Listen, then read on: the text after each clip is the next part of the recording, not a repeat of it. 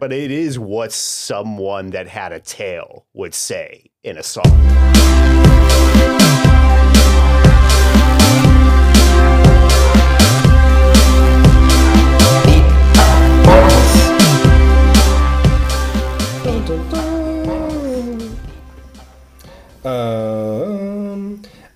It's not the most like popular music thing, but I got really into the soundtrack from Severance.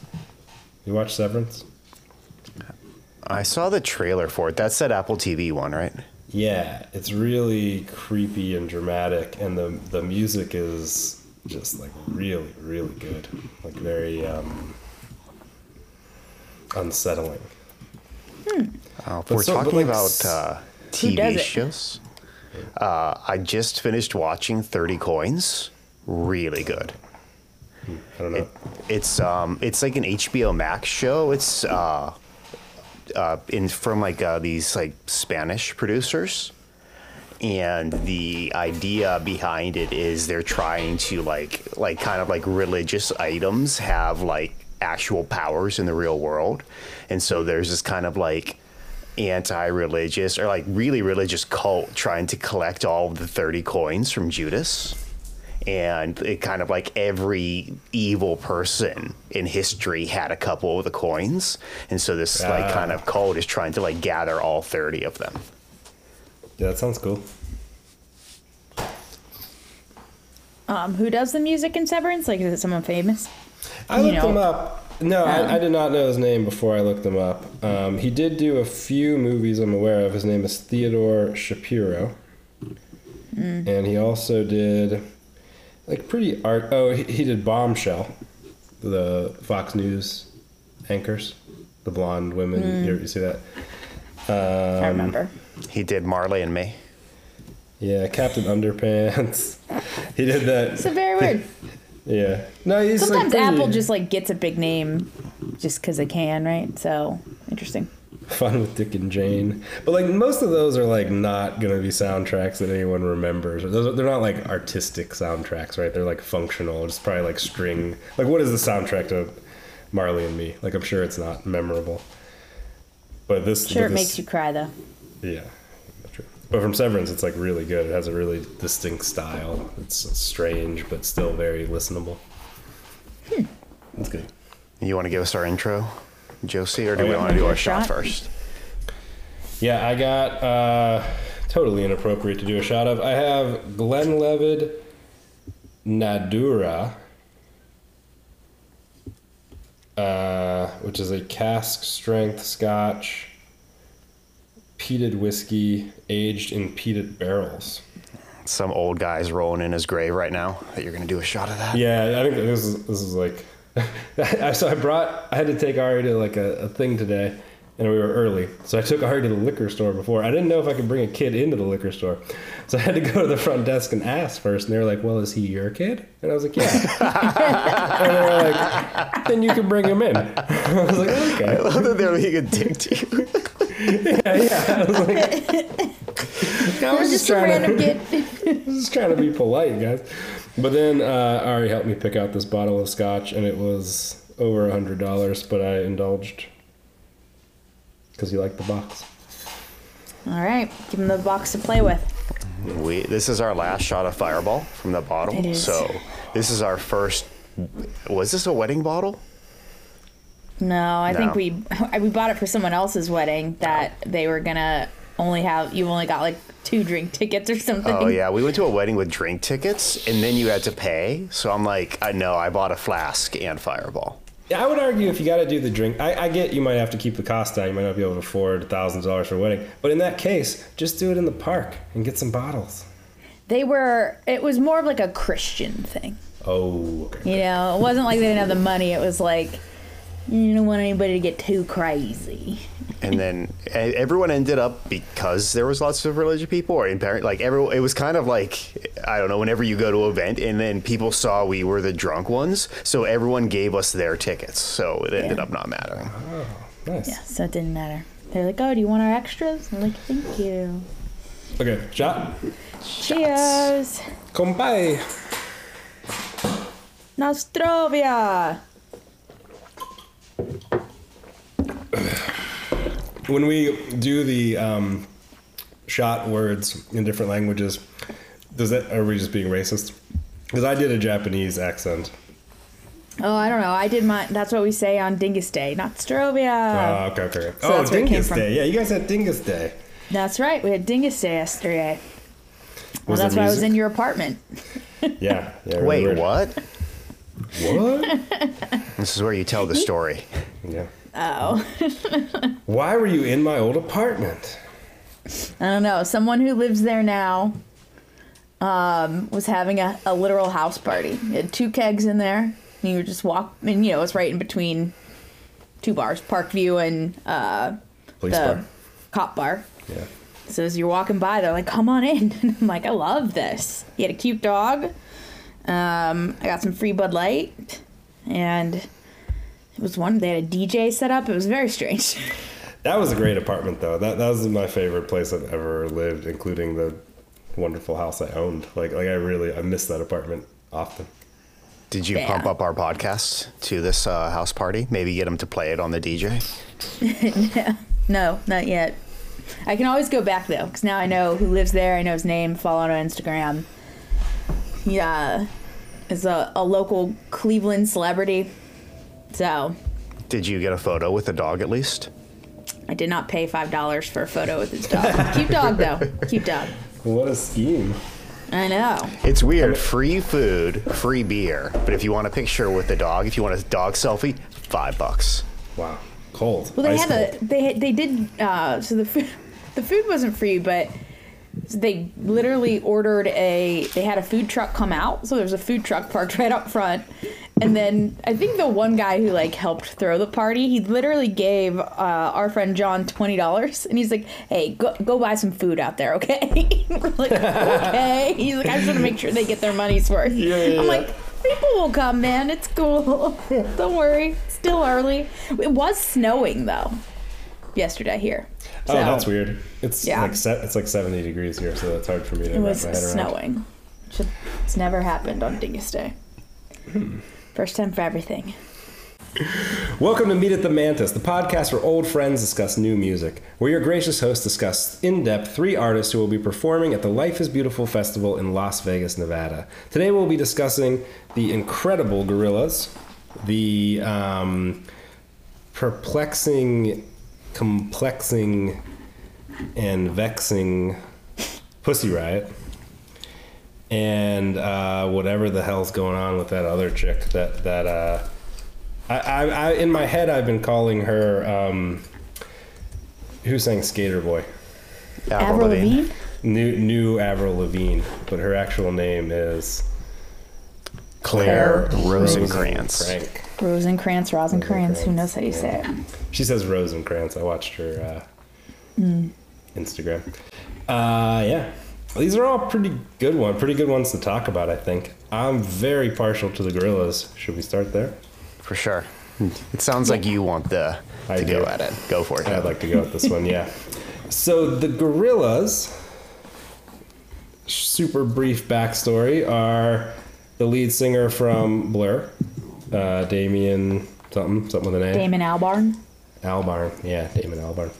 And the guy who drew Tank Girl. And I was not into Tank Girl. Mark is a little older than me. I'm wondering if Mark was into Tank Girl. I was too young for Tank Girl. I was never aware of Tank Girl. Okay, I was like aware of it, but it was not interesting to me. It just looked shocking to me, or perverse. I think my cousins or somebody was into it. I definitely saw Tank Girl when I was young, but I wasn't like, it didn't catch my attention. I think it creeped me out more than anything. So they were friends in London. They met and didn't really like each other, but then they both got divorced at the same time. And they became drinking buddies in London. And they threw these parties at their house, their apartment, their flat probably, where a lot of music celebrities would want to show up to these parties because they were getting popular. So David Bowie famously went to great lengths to get invited to the guy from Blur and the Tank Girl guy's house for a party. This is long before they conceived anything. One day they were sitting around watching MTV or whatever, and they were like, the birth of the Gorillaz is very cynical. And it doesn't quite come through in the music today, I don't think, but they were like, man, everything on MTV is bullshit. This is like a cartoon of humans. And they were like, what if there was a band that just was cartoons? But like they meant it in a cynical way. They meant it in a negative way. But they did it, and it super exploded effectively. And what happened is the musical aspect of it got really, really big. So there's some festival they were on where on stage was like one of the crazy awesome horn bands at Revolution Brass Band or something, and like 10 or 12 other guest artists who were all incredible. And the art, that art side of it, because they used to play in front of a giant screen where you couldn't even see the band. It was just the cartoon playing. And they like basically that screen just got smaller and smaller and smaller until the artist, whose name I should have pulled up, was like, fuck this. And then they weren't friends anymore. They didn't talk for 3 years or something like that. And I don't think he's really involved today. I think it's really just a musical act, and they just recycle the art from the Tank Girl guy. But it's really good. They have 2 albums, the one with Feel Good Inc. on it, and the one with Clint Eastwood on it. I was really into both of those as a kid. Or I guess I was a teenager. And I was never into Plastic Beach, but I listened to that in its entirety recently. And I had, it's right in the title, but I didn't really get this. It's an environmental album. It's about the environment. And it's also really, really good, even though I wasn't hip to that one when I was younger. Yeah, I liked Plastic Beach when I did my listen through of the albums as well. It's pretty, it's all pretty special. Like the Gorillaz to me it's very unique, and it's very effective. Like every piece of music in it, like it hits really hard. It's really, really well done and very unpredictable. All right, should we get into how can you not start with this intro? Because it's like one of the best. It's super simple, but this is one of the best intros ever. It's fucking amazing. It's just quarter notes, but it's perfect. Yeah, so Wikipedia put their genre as like, it was either like art pop or art rock. And I'm like, that's actually perfect. Like I was trying to like think of what to like describe them as. I just feel like they're always like, they have this interesting thing of their albums where like kind of like the Gorillaz Demon Days album is kind of like their band, but like their later albums are almost like, you know, like almost like they're just like producing and adding things to it, where like I believe like their latest album, there's like another singer on like every single track, including like Robert Smith, Beck, Schoolboy Q, like big names. Sometimes I gotta listen for stuff to try to get my kids into that I like also, and I tried to get them into that not brand new, was it 2020 I think, Gorillaz album, and they weren't into it because that Robert Smith song is cool, but it's weird. It hits in a really weird way. Yeah, for that one for me, and I don't know if this is just Robert Smith's like voice is so like powerful and like nostalgic, but I almost felt like the songs, they did them in the style of the person singing them. Yeah. So like every track felt like different, and it's like going back to, you know, like their original or whatever, it wasn't like that. Everything was in the Gorillaz style, but on this one, but like that's what like makes it so amazing. And I was talking about this with Alyssa a little bit. Like, I'm very curious what their live show will be like. Because not only do they have all this music, but they have stuff that's like kind of like their own, but then stuff that's kind of like all these other artists are almost like more prominent in them.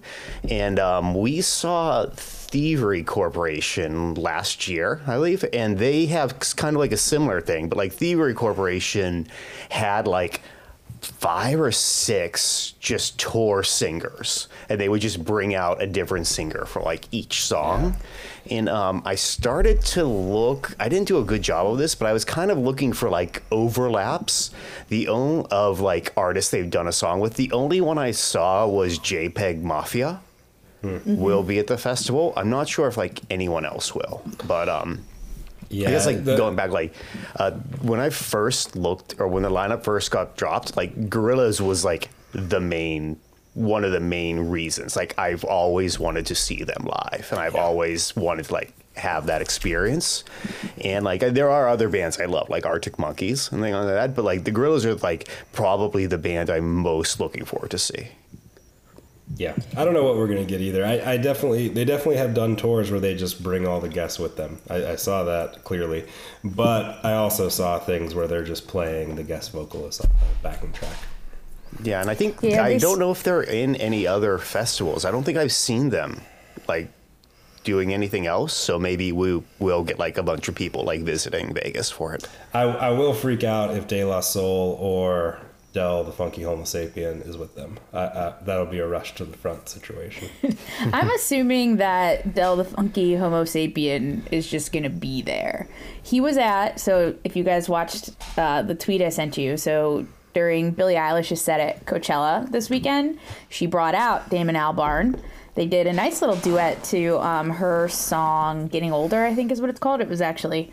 they sounded very nice together. And then they did Feel Good Inc. and Del the Funky Homo Sapien came out with them.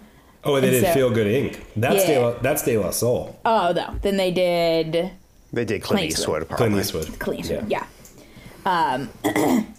So it was funny that we were covering Gorillaz this week, and then they happened to be on the stage with... with Billie Eilish.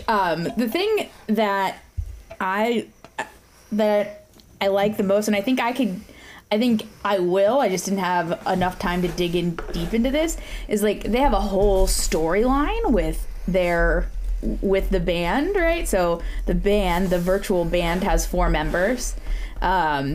Tootie, who I think is technically Damon Albarn's voice. He's the main vocalist or whatever. Yeah. Murdoch Nichols, who plays the bass guitar. Russell Hobbs, who plays the drums. And my favorite, Noodle, who plays guitar. And it's the only girl. And her name's Noodle, which is the best name ever.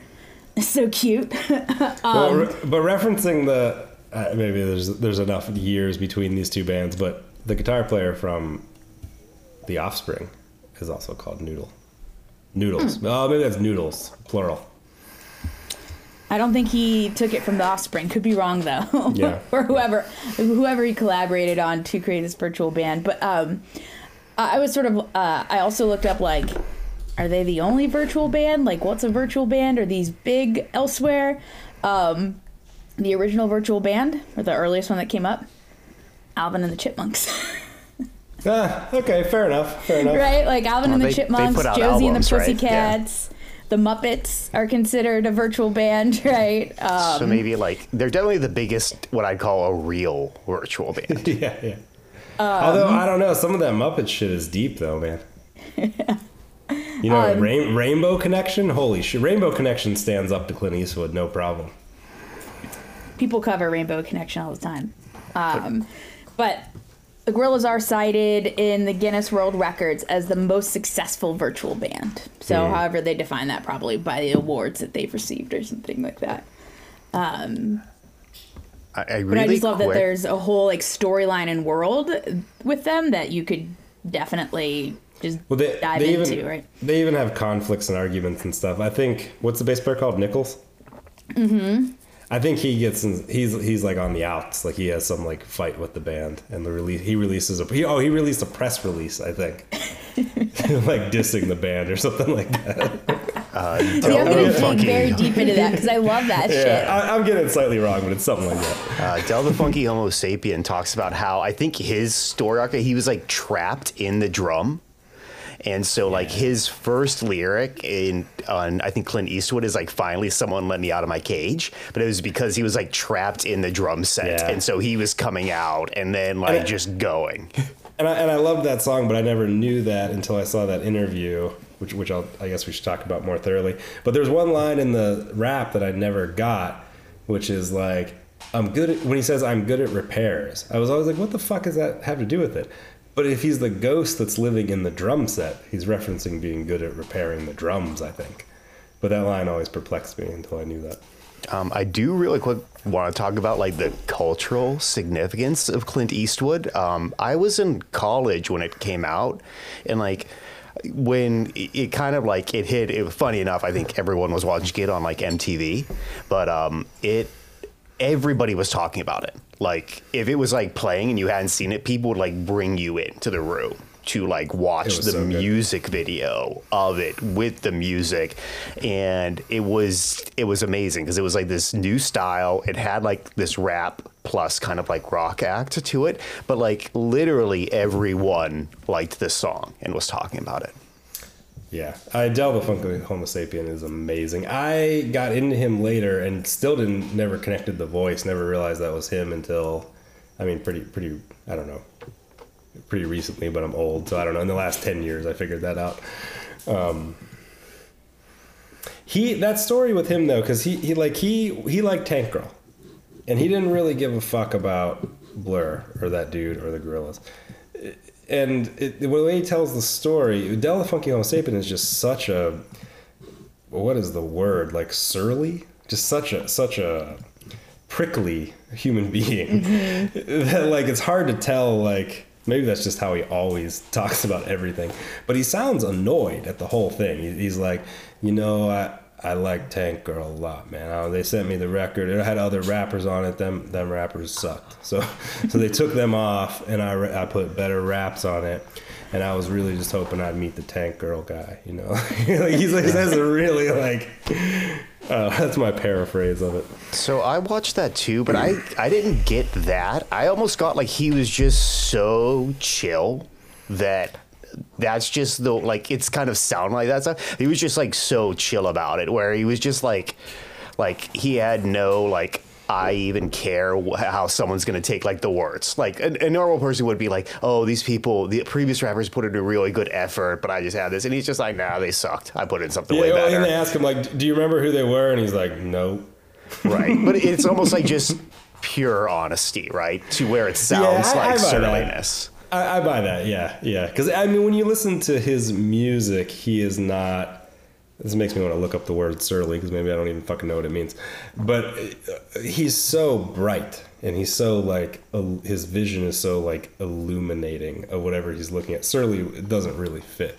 Yeah, and he did, if anyone hasn't heard of him, he did another concept album called Deltron 3030, right? And it's mind-blowing. It's one of the best albums ever made. And it's this kind of like space-faring concept album, and just it's hilarious, and it's like catchy, and it's just like perfect. It's amazing. Yeah, I would say, I mean, I'm pretty good at listening to rap lyrics. Like I'm very good at knowing what the words are, and I'm very good at getting the meaning. I never really got the concept part of that record, but I love it. I love it anyway.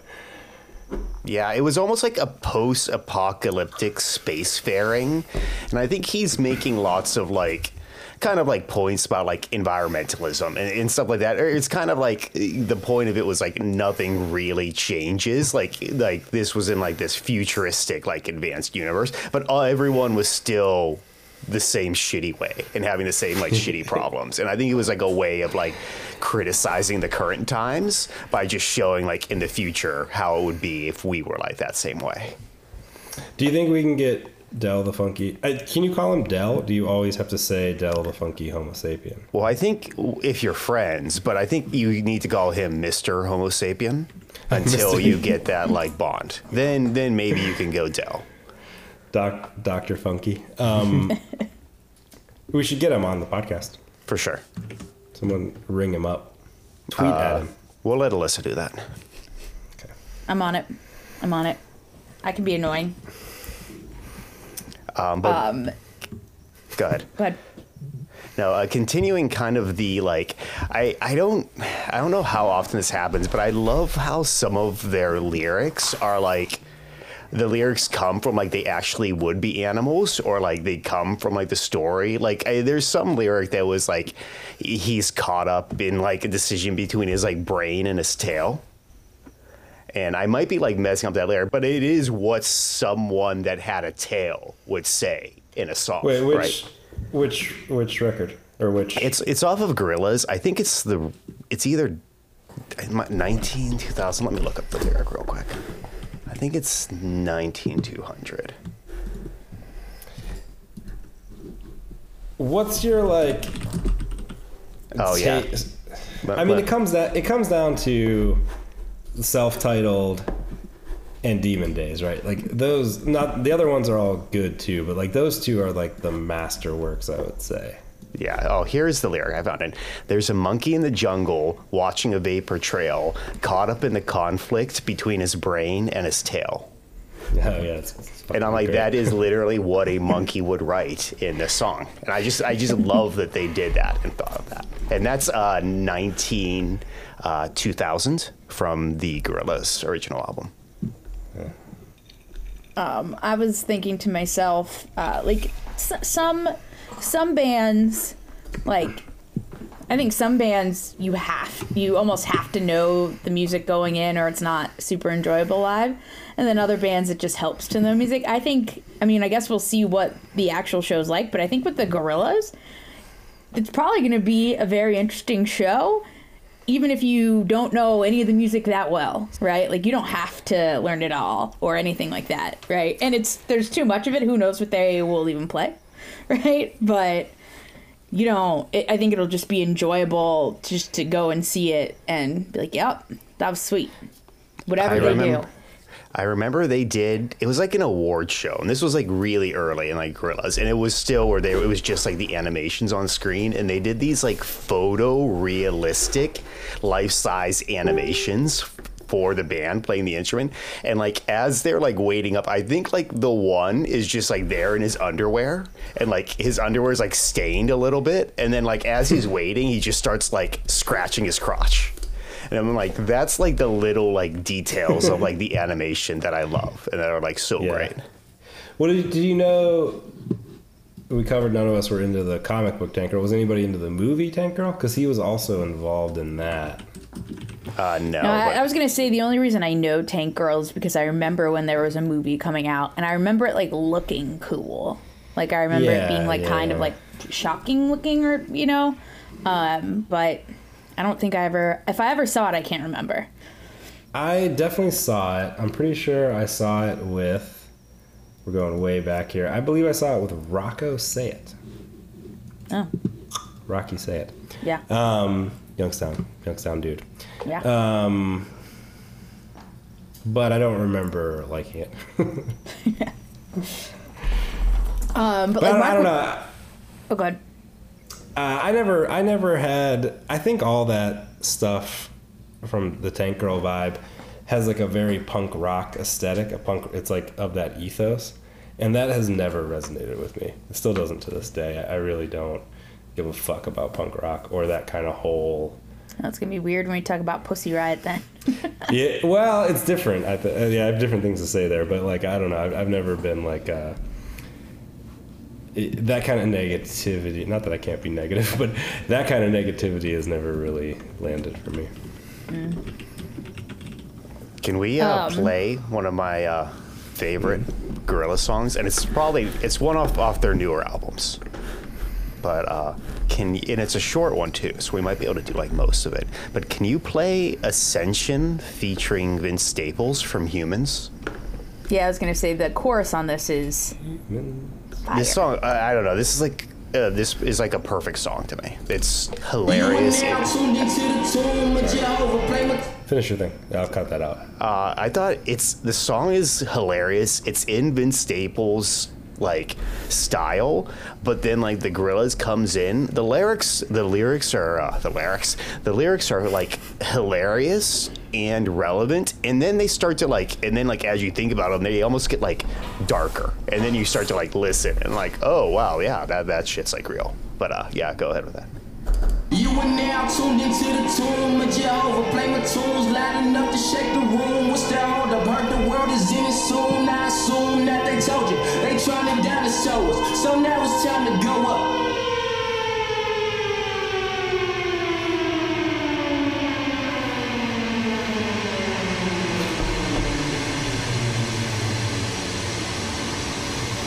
The sky's falling, baby, drum that ass for a crash. The sky's falling.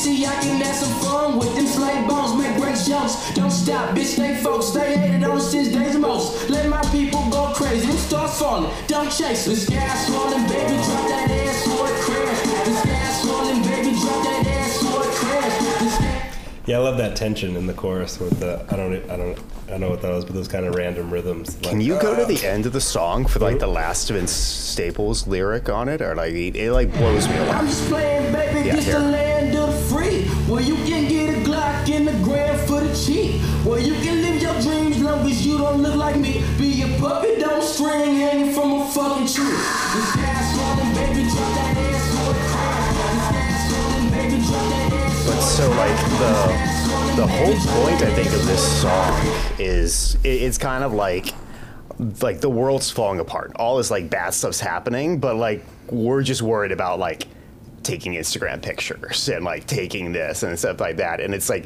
these kind of like distractions to the actual problems. And like there's like some talks or kind of like of like feminism and things like that, where it's like, you know, we're like gaining more rights and gaining all this stuff. And then, but like still all these people are just kind of like concerned with like outward appearances and all these kind of things. Yeah. It's like a very like deep song as you look at it.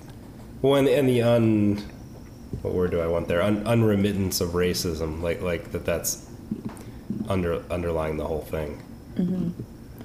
And last time the Gorillaz played Life is Beautiful, Vince Staples was also there. So Vince Staples came out and did this song with them. So we probably won't be so lucky on our round. I do have a theory, though, that so there's still like 2 blurred out names. And I'm hoping they're just like placeholders for some mid-level people that'll just come along that are on some of these Gorillaz songs, and then they'll also get to play. So, what if it's I don't know how specific this is to me, but what if it's De La Soul? That would blow my mind. Are they still alive? Are De La Soul in like walkers now? Are they like retired and like?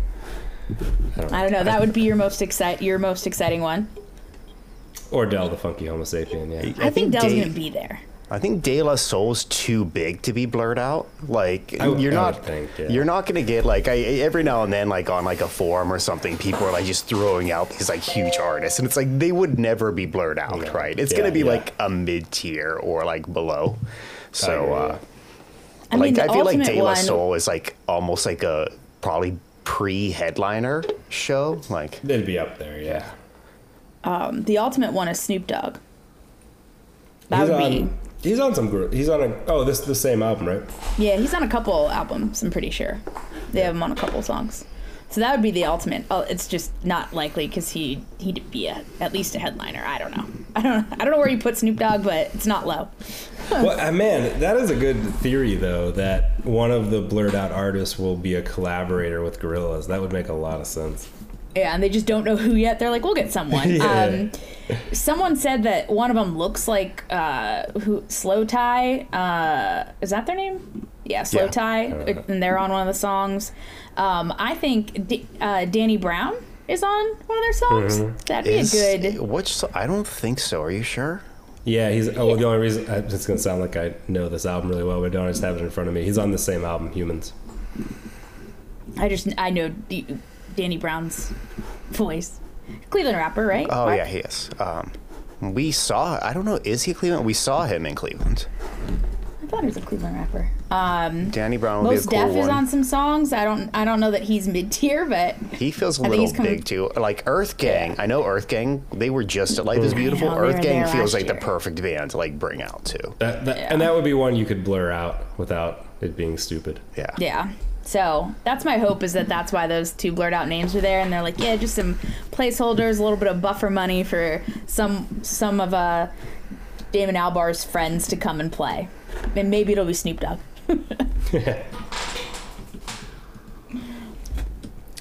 Yeah, mostly that's definitely one of the things I'm most excited for. On to Pussy Riot? Anybody want to intro No, Pussy Riot? I got 2 things first. Oh, please. When you guys have a chance, off of Plastic Beach, there's a song called White Flag, and I only like it because it ends as if it is there's like an orchestra or something that's on the song, but it ends as if like you're in Middle Earth or you're going on an adventure in like Hyrule or something like that. It has like a very like adventure sounding orchestral thing that you hear in like a video game or something like that, and I love that.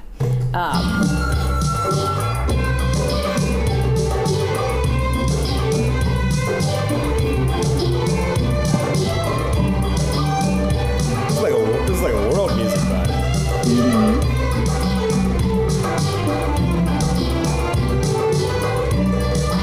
What if you just played this 10 seconds? Would anybody be like, "Oh yeah, the Gorillaz"?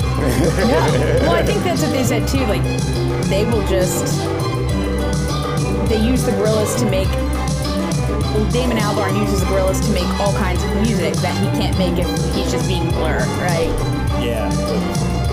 Yeah, that's what he says in one of those interviews. That was the original. It's like it was everything that he thought of or created that wouldn't fit in Blur, which was most stuff because Blur is a pop rock band. You know, it's pretty narrow. Yeah. Yeah, I'm kind of how hoping old they is Damon do. Albarn? Go ahead. I'm kind of hoping they do like a 2-hour set because they just have so much music, and like they could do like little cartoons and like movies and stuff like that. And like normally, like sometimes I get like bored with that, but I don't think I would with Gorillaz. There could be sets. There could be sets within a set and stuff too, like different. Yeah. Oh, and then before we finish, if a great thing to check out is the Gorillaz live in Harlem. They do a lot of their original album in Demon Days, and then they bring out a ton of the original artists on there, and it's great. It's a great watch to see them live. I'm pulling it up because I want to watch it later. They have like, well, they said they're having a world tour. So the dates they've all released are all in Europe, and they're playing the big festival in Spain. What's it called? Starts with a P. Primavera Sound. So we might be able to assess pretty soon what it's going to be like based on some of their shows, and I assume that they will then also do US dates probably after Life is Beautiful. Like this is probably like one of the first ones. They haven't announced them yet, but they called it a world tour, and it's only in Europe right now, so I assume it'll be more. Anyways, how old is Damon Albarn? So woohoo! What is that song number 2? That's about 1996, and I don't think he's young when he made that. I think he's 30 when he made that. So I think he was born in 1966. I think he is 40, 50, 55 years old. I was gonna go 42. He's 54 years old. Wow. So Mark wins again because you went over, Joseph. Oh, but I reduced it so much better. He's 54. But here's the other fun thing. The members of the Gorillaz, they also age. So I didn't know that. They age in phases. So like if you watch early cartoons, they're younger and they age with each album. So in the first album, they call it Phase 1. 2D's 22 years old.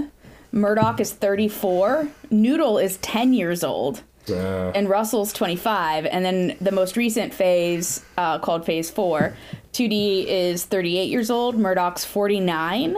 Noodle's 25. And Russell's 41. Oh. I thought that was fun. Yeah, I like love that a that lot. kind of stuff. Yeah. My kids are always bummed the Simpsons don't do that because they're like, we watch the Simpsons, but I only like seasons 4 through 15. Fuck all the other seasons. But every once in a while they'll be like, let's watch a new one, and I do, and they're like, why aren't they older? And I'm like, cartoons don't work that way, man. It's kind of like reverse TV series, right? Where they have to like rush them out because the kids are aging too fast. Right? Yeah. All right, are we ready for Pussy Riot? Yeah. Ready. Alyssa? Oh. Yeah, I don't know how to introduce Pussy Riot appropriately. Pussy Riot is a Russian performance punk rock kind of vibe. They are I would add political activists. Yeah, sort of political activists. They started out they weren't even meant to they weren't even planning to be a band. They just wanted to do a performance of some sort to kind of protest. And it ended up, they sort of wrote a song. This is what I read on the internet, at least.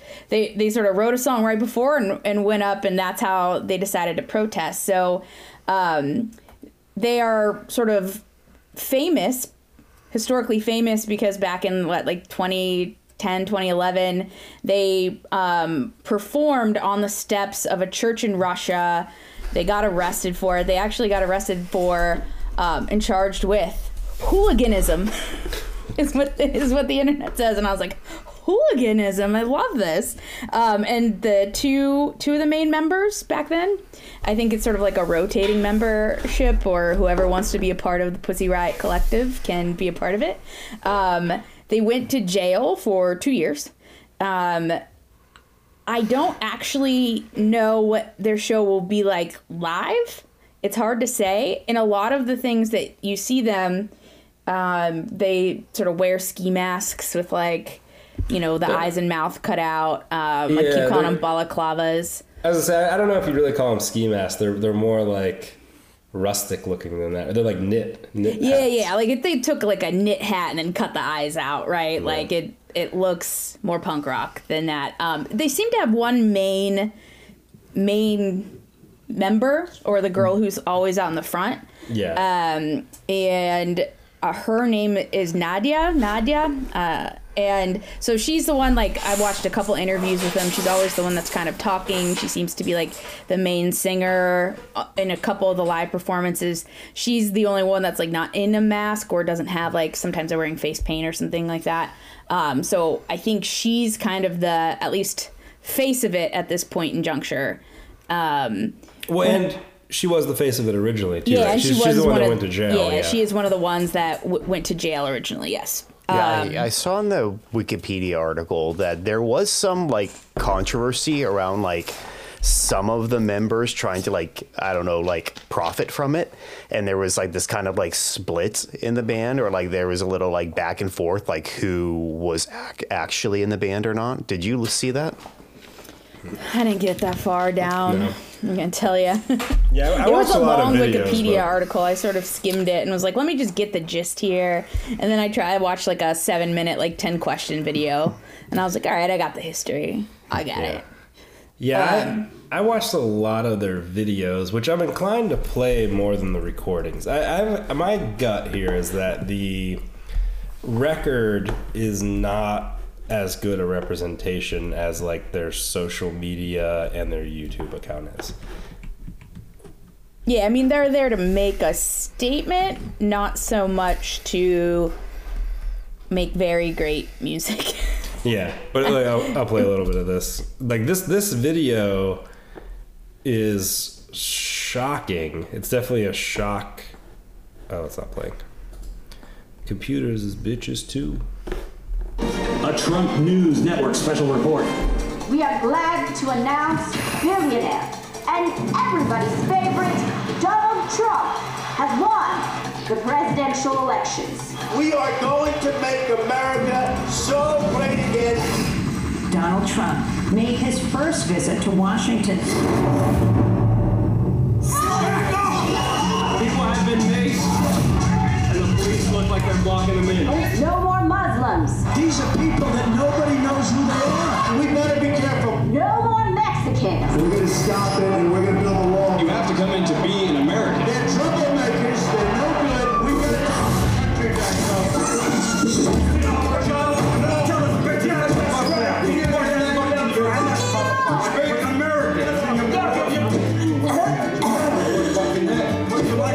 Look at this. Russian fucking passport. Non-American. What are you doing here? Yeah, and in the video they're branding the lead singer Nadia with a cattle branding thing that says outsider on it. So it's very moving. It's a little. I mean, I don't want to criticize anything that has an important social aspect for people who are oppressed, but just as a piece of art, this is a little bit gross. I mean that in the abstract sense of the word gross. It's a little bit it's not totally well done. It's kind of over the top in a way. Yeah, it's a little on the nose. It's on the nose. Yes, it's a little on the nose. What a politically correct way of saying it. Yeah, it could be more moving, but it's a little on the nose. But I still like it. Like I watched this very intently. I enjoyed it. Yeah, I agree with you. Like I felt it was very it was kind of like extreme in the way that was like their way of making the point. But I kind of find like these kind of like on either side, these like extreme like political like statements kind of only speak to the people that already agreed with you. And so like it's kind of like I don't know if it's as effective as, like maybe like a less extreme kind of thing that would be like more interesting. Yeah. And because if you go ahead. Sorry. No, because it's interesting because this song is actually what I think one of their better songs. But I feel like I couldn't like really get into their music. It wasn't like really like my type of it. But I thought like this one actually like straddled the line of like being a good song and being like politically relevant. So I do think it's like a good song to like discuss. And I kind of like I like this idea of like it almost seemed like sort of like a warning of what they thought like a Trump presidency would be. And coming from like a Russian perspective, there is something to like say about that.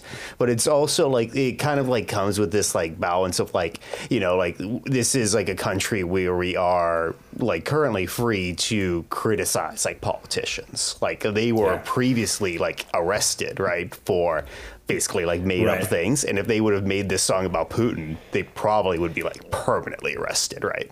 Or disappeared or whatever. Yeah. Right. I mean, I think, if you were coming, and there's some I appreciate it in that way, because if you're coming from that perspective of being jailed for, what did you call it? Hooliganism. It's basically like a made up charge, right? And I believe there was lots of like, there's religious laws in Russia. And so there's these, and they're basically like these laws that are like general enough that if you offend the right people or you say like the wrong thing, they'll use that to arrest you. And they broach the topic of homosexuality. I forget, someone in the band is gay. I don't know. Someone's gay. And that's the charge for being gay in Russia is death. It's hard to, it is hard to put our minds in the cultural mindset that's necessary to fully appreciate this, I think.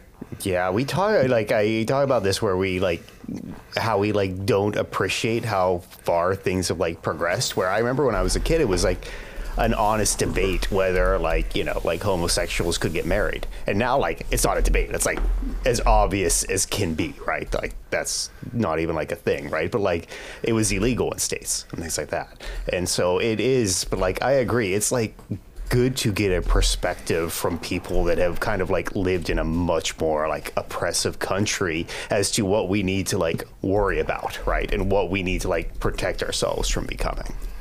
Yeah, just making sure I self-correct a little bit here. I don't know if anyone in Pussy Riot is gay, but they participated in the 2011 Gay Pride rally in Moscow, which obviously was illegal.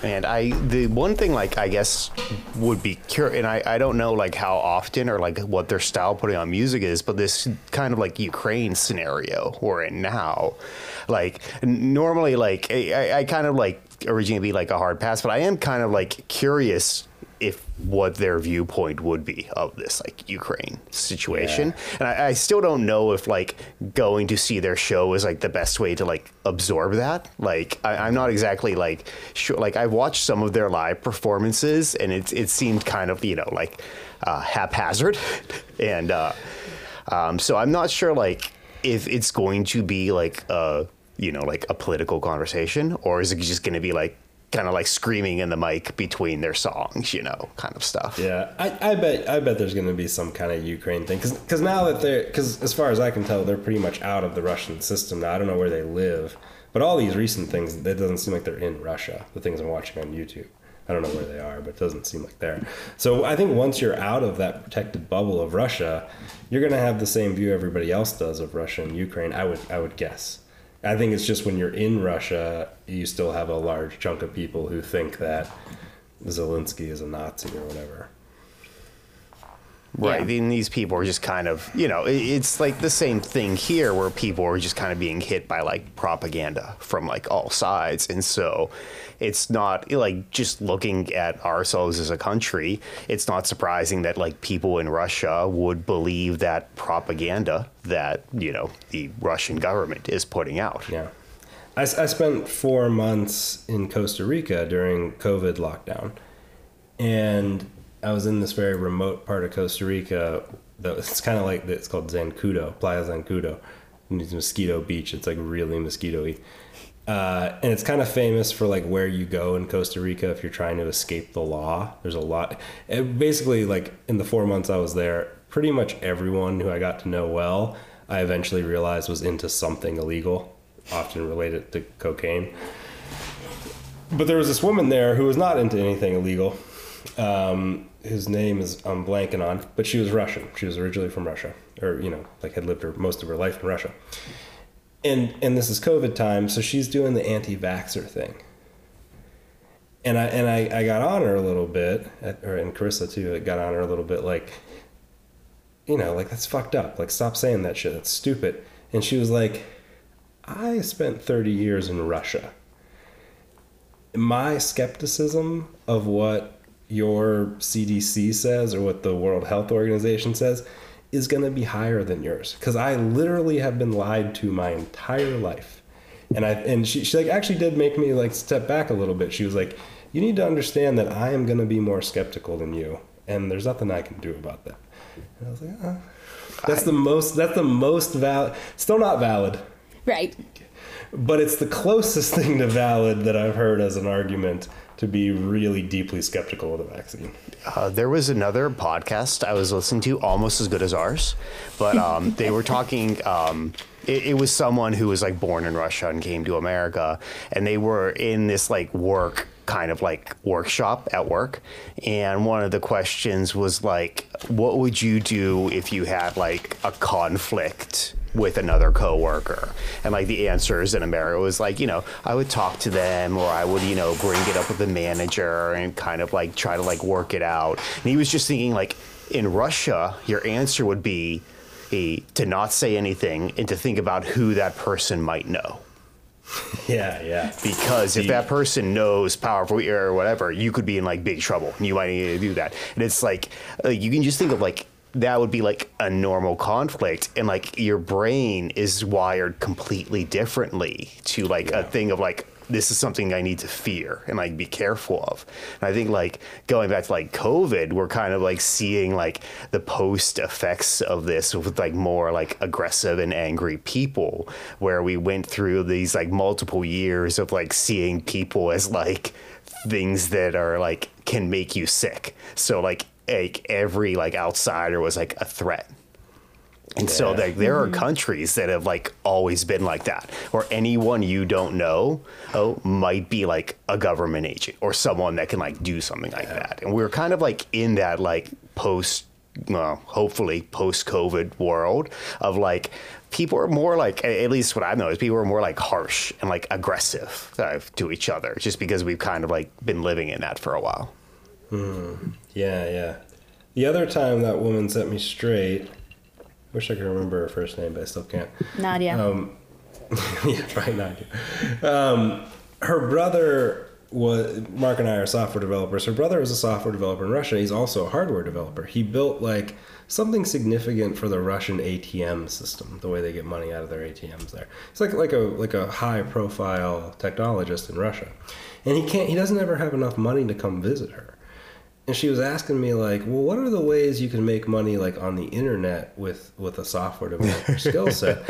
And I showed her like Upwork.com or whatever. And I went to I found some Russian profiles, and I was like, here's a guy who lives in St. Petersburg. He charges $45 an hour. We would charge a lot more for the same skill set, but like it looks like you can get $45 an hour on Upwork.com at least. And that blew her mind because her brother was making like $11 an hour as like a senior technologist in the Russian government. Right, like a highly skilled kind of thing. Right. And that like blew her mind. She was like, holy shit, I have to show him this. But then she was unsure if he'd be able to see that website. Right. It goes back to like that trust thing. Yeah, it might be what's really happening is that those people in St. Petersburg who are doing that have some elaborate mechanism of getting to Upwork.com in the first place, because maybe you can't get to that website at all in Russia. Normally, you need to be paying somebody to proxy your internet traffic to another country. Right, and there's the other weird thing that, like, I think Americans have like a hard perspective of like other country. Like we talked about this with I think Lebanon. This just happened where like their money devalued by 50% in a year. And so, like if you had, $1,000 in the bank, it's now worth $500. So like all of the money you've like earned and like saved up is now worth half in a year. Yeah, not to equate it one-to-one to the experience in those countries, but I'm not sure that might be happening in the U.S. right now. I think we're really slow to compute this inflation number, and we have certain formalized ways of computing it, but I think our currency is inflating rather dramatically. Right, but we're still talking like here, like 8 to 10%, and like other countries, not 90% or something, 50% or higher, right? Where like I think money becomes worthless. Well, I think Venezuela, it was like several 100%, and they I think just it was threw like thousands of percent, and they were printing like billion. I forget why, but the thing that what it made sense for the bank to do was to just throw all the money into the road, into the dumpsters and stuff. I don't remember why that made sense, but there's all these like crazy photos where they're throwing like a whole bank's worth of money just into the road.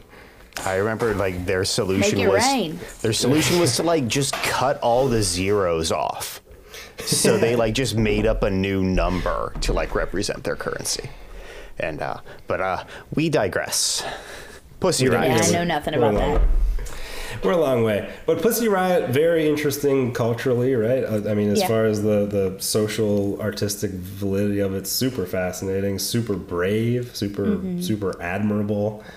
I think it's a good catch for Life is Beautiful, especially like in the current times, right? It's like a good band to have on it. I don't know if I would go see them unless like I feel like if there was any artist that I kind of liked, I would pick them over Pussy Riot, but if there was no other artist, I would kind of like hang out in the back and see what they're about. I feel the other way. Unless it's, well, not necessarily the other way, but the other, I feel slightly differently. Unless it's like against a band I really, really like, I will definitely go see Pussy Riot because I think it's part of the zeitgeist. I used the word zeitgeist today, and someone was like, why the fuck are you using that word? I don't know what that means. Yeah, that's definitely a word that you're using to like show how smart and cool you are. No, I'm uncool and I'm average smart. I think it's a common word. No way is that a common word. Well, never mind. But I think it's a part of this moment in history. So I will for the culture. Right. Yeah. As the kids I say. feel like you'll stay for 2 songs and you'll be like, I can't do this anymore. I do hate punk rock. If it sounds like punk rock, I'll probably watch it. I always thought it had kind of like a goth, like they had kind of like a gothic sound, or like I don't know. The record goes. What'd you say? You said Marilyn Manson earlier, but I was thinking Nine Inch Nails. It goes kind of industrial, electronic. I think industrial is a great way to put it. It felt very angry industrial kind of thing. Yeah, but each song sounds. I mean, they're definitely all made by different producers, I think. Yeah, and like I watched some of their live stuff on YouTube, and again, it same thing. It felt very like disjointed and very like I don't know how great of a live show it would be unless you're going for the zeitgeist. For the culture. Yeah, the fuck is the definition of zeitgeist? I think if I go and I show up in my balaclava, I have like a good chance of being invited on stage. So I might go just to like wear my Pussy Riot mask. And, Pussy Riot wouldn't want you to be invited. No, just go up there. Just go up. Don't make anybody like a can fake be a part lanyard. of Pussy Riot. Yeah. I read that. Anybody can. There's like a famous thing where like a guy came over and was like, can I be a part of Pussy Riot today? And they were like, yeah, but then it's like very wrong in Russia for men to dress as women or anything like that. And he literally got beat. So yeah, I mean. The can you I feel like it's worth reiterating. The punishment for being gay in Russia is death. Yeah. That's some like year 630 shit. That's like thousands of years out of date. Well, except for in the Middle East, where it's still also true. I actually, this does bring up like an interesting point that I wanted to make, where kind of like the power of, I don't know if you want to say like the mob, but of like this kind of like culture where Pussy Riot was released from prison. Like the Russian government would not risk permanently like imprisoning them over this kind of thing, and they were like released, and I can't see any other reason other than like the world wouldn't accept that you know, that people were just that these people were put in prison just for performing or just protesting. I have a little bit of nuance there, as long as we think we can trust this random Russian woman who was living in Playa Zancudo in Costa Rica. She wouldn't trust herself. So No, yeah. But what she was saying stuff to the effect that it's not, Russia is not systemless. They have laws.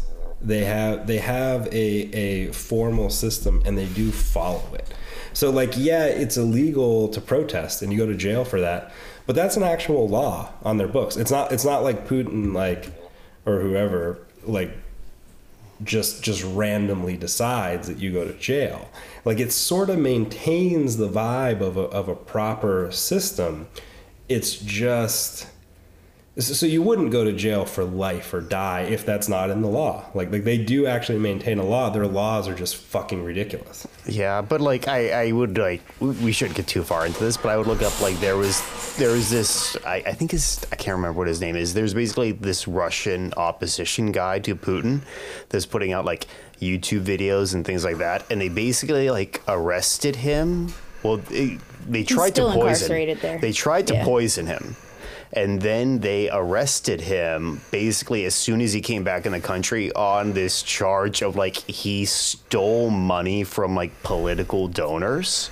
And he's been in prison, and now they just extended. They basically like, usually look at it, they kind of like made it up, and they just extended his like prison term with kind of like all of the turmoil going on in there. And that's kind of like where I come from, where I like, if they were worried about, if they weren't worried about some outside pressure, I feel like these kind of like political groups and stuff like that, they would just kind of like keep imprisoned. So like, or even like what you said, they have this like system of laws because they're worried what would happen if they just permanently like imprison people. Exactly. Yeah. There's the, I don't know what you would call that, the guise of a proper system, but it's very corrupt. Right. We're going to get someone who knows a shit ton about Russia who listens to this. Know, we're just gonna, and they're going to be like, these fucking idiots. We'll bring them onto the podcast then, and they can call us idiots. If you know a lot about Russia and you want to correct us, please help. Just like cut to Amy Goodman, like, and now these three Clevelanders discuss Russia. Democracy Now. I will say that video that you played of them, man, do I not miss hearing Trump all the time. It's very nice. Oh, it's great. It's very nice. I mean, I don't know if everything's great right now, but man, just not having your stupid fucking voice. I mean, I fucking don't like hearing Biden talk either, honestly, but I'll take it 1,000 times over. But Trump was so much more entertaining than Biden. Like, you just don't know what he's going to say. That's the funny part of that video, and everyone's favorite. I think it was Donald Trump. When I was talking about Dingus Day, I forgot to bring this up in terms of music. How hard is it to learn the accordion? Oh, I bought one. Of course you would. There's it depends what you're trying to do. There's fundamentally I'm trying to be in a polka band. It's the only thing to do with it. Okay, you want an accordion that has a keyboard on the right hand, a piano-like keyboard, and these buttons on the left hand. Mm-hmm. If you want to play like Italian traditional music, you want one that has that weird button system on both hands. Oh. But for polka, you want this keyboard thing, and it's fairly easy. So with like basic keyboard skills, just that you get from like the I played the keyboard. Yeah, the internet. I mean, that you get with like, I don't know, 200 hours of effort or something. I don't know. I played the keyboard like minimally, and I was able to play it. Like, it's a little difficult to get the rhythm of when you're squeezing the box. because you get different pitches when you pull it out. So you have to be like a little bit aware on the buttons. But how hard is it? It's like if you're going to practice a half hour a day. You're not. Yes, I am. That's in theory. Okay. In theory, to be in the polka band that I would like to be in. If you're not going to practice a half hour a day, you're not going to learn any instrument. But if you're going to practice a half hour a day, and you have basic musical aptitude, which you do, you can already read music, I know. You'll probably figure it out in like 6 months. You think someone teaches accordion? Yeah, in Cleveland? Oh, fuck yeah. Frank Yankovic, that dude is from Cleveland, the main guy, Frank Yankovic, right? Yeah. I bet you could reach out. I bet you could honestly go to the Polish bar in Tremont, ask the dude, and he would know 10 people that would be willing to tutor you in that. Maybe, but knowing Alyssa's friend group, I would message Rob Kovacs. Oh yeah, because he probably knows somebody. Yeah, he might know somebody. It's sort of that would be the coolest. That by far for my polka band is the coolest instrument to play. Saxophone is probably the second most important thing though, and that could be cool. So you Mark, might remember you could do saxophone because you did clarinet. I did tenor sax and marching band too. There we go. My band's starting. I think I do not want to be in your fucking polka band. I think the tenor sax has the exact same fingerings as the clarinet. So no. False. Are you sure? Yeah, because the tenor saxophone is a canonical instrument, which means that when you switch so they figured out when the saxophone was invented in the 1850s, 1890s, in that range, that if you make the instrument cone shaped, when you jump up an octave, you can keep the same fingering. So if you play a low C on the saxophone, that's basically all the keys down, then you hit the octave key, or you can just do it with your mouth too, you don't really need the octave key. You jump up and you keep the same fingering. You can play 3 Cs in 3 different octaves, all with the same fingering. That's not possible on the clarinet because it's a cylindrical instrument. They hadn't figured that math out yet to make that. So when you go into the next register, it's a totally different fingering. So what is the tenor sax's fingering the same as? It's very similar to the flute. It's identical to the alto saxophone, and it's basically identical to the flute. Oh, I must have had. I feel like that was the reason why I picked it up, because it was very easy to pick up. The flute is also a cylindrical instrument, so it has that same problem I just described. But in the first octave, I believe, I don't play the flute, but I believe it's identical to the saxophone in the first octave. I had to take the class where you fucking learned about all the instruments. Apparently, yeah. I figured. I was like, here, this was from Josie's time when he thought he was going to be a guitar major, essentially. Yeah. They hand you the instrument for a week, and you're like, what am I supposed to do with this? I'm supposed to learn to play this? What? And you obviously became a software developer from that. Yeah. All right, we didn't ask how old. We're just gonna assume Nadia is Pussy Riot. She's not. How old do you think she is? It's hard to say. I think she was in her 20s in 2011. I think she's in her 30s now. I was gonna say 35. That was the first thing that came to my head. She's 32, according to the internet. So, I guess Josie wins that time because Mark was over. But Josie didn't give an actual answer. Josie gave a 30s, but... I feel like the rules are against me. We got to tweak the rules. I just change the rules every time so that you lose. Yeah. Oh, Mark's right again. Oh, by the way, maybe I'll cut this into the other part of the episode. Zeitgeist. The defining spirit or mood of a particular period of history as shown by the ideas and beliefs of the time. Mm-hmm. An example, the story captured the zeitgeist of the late 60s. Yeah, I still feel like the issue wasn't with the definition of the word, more that nobody uses the word. And that's why... You fuckers go to college? I feel like it's a common word. That's why you're pretentious, is because nobody uses that except people that want to be pretentious. I was just ripping on Wordle for giving me the word foyer. Fuck that. I got that. Alyssa did not get it, though. I did not get it. I was like, voter? Yeah. Coder. I did coder. I think I did polar in there. Like I ER, did- oh, like I think to pole. Yes, I think I did polar too with an E. Yeah, I think I also did that. Not my day. Not my day. Okay, so now this pop star. I can do the intro to this if no one's prepared. I think Mark Claire. can. Yeah, Yeah, please. Yeah. Claire Rosinkranz. I believe she's a newer artist. I got this feeling you might not have liked her, Josie, but I really enjoyed her music. It was a little bit like punky, a little bit like rocky. It was I don't know. I really enjoyed it. I read a little bit of her bio. It said, I guess her dad either like produces her songs or like helps make them with her. I kind of got like a former Life is Beautiful alumni, Backseat Lovers kind of feel, a little bit of a Coined feel.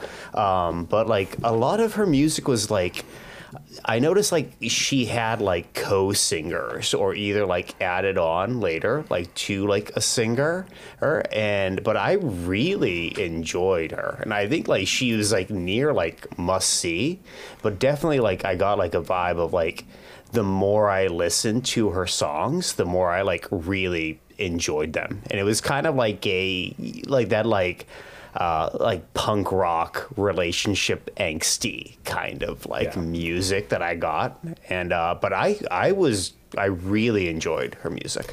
Yeah, I should walk my negativity back because I do sort of like it. It's definitely aimed at 16-year-old girls, but that's cool. That's a big part of who likes music. Like that's a good thing. It's obviously not aimed for 38-year-old men. Some of the lyrics are a little laughable to me, like a little bit of a chuckle. But some of the lyrics are pretty. I could imagine that for a 16-year-old girl, not 16-year-old girls. I can imagine for many people, some of those lyrics are really touching. Yeah, I think it's important while we're referencing the age.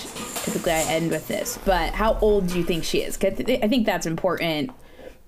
She's I didn't look it up, but she's extremely young. She's 16 to 18. Yeah, I was thinking 18, 19.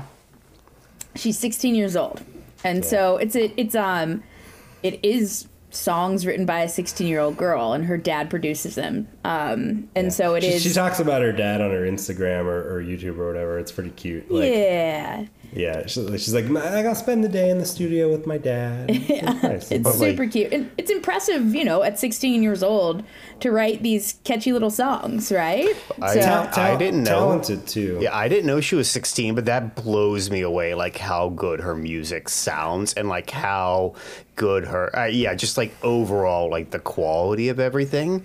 I did, it like production-wise, I did notice that, like, I'm trying to think maybe it was Change Your Mind, You Are, not for your, but, and I, like, it was Sarcastic Sounds and Clinton Kane were on it, and they were both produced way better than hers. I think, like, Clinton Kane comes on, and his, like, it just like it was like louder and it sounded better, and it kind of was like I think her music would I'm not trying to rip on her dad or anything, but I do think like when she gets like a professional like producer and like puts out like an album, it's gonna sound even better. But like I didn't Google her dad, but I would guess her dad is an amateur, or at least not a high level professional. No Phineas.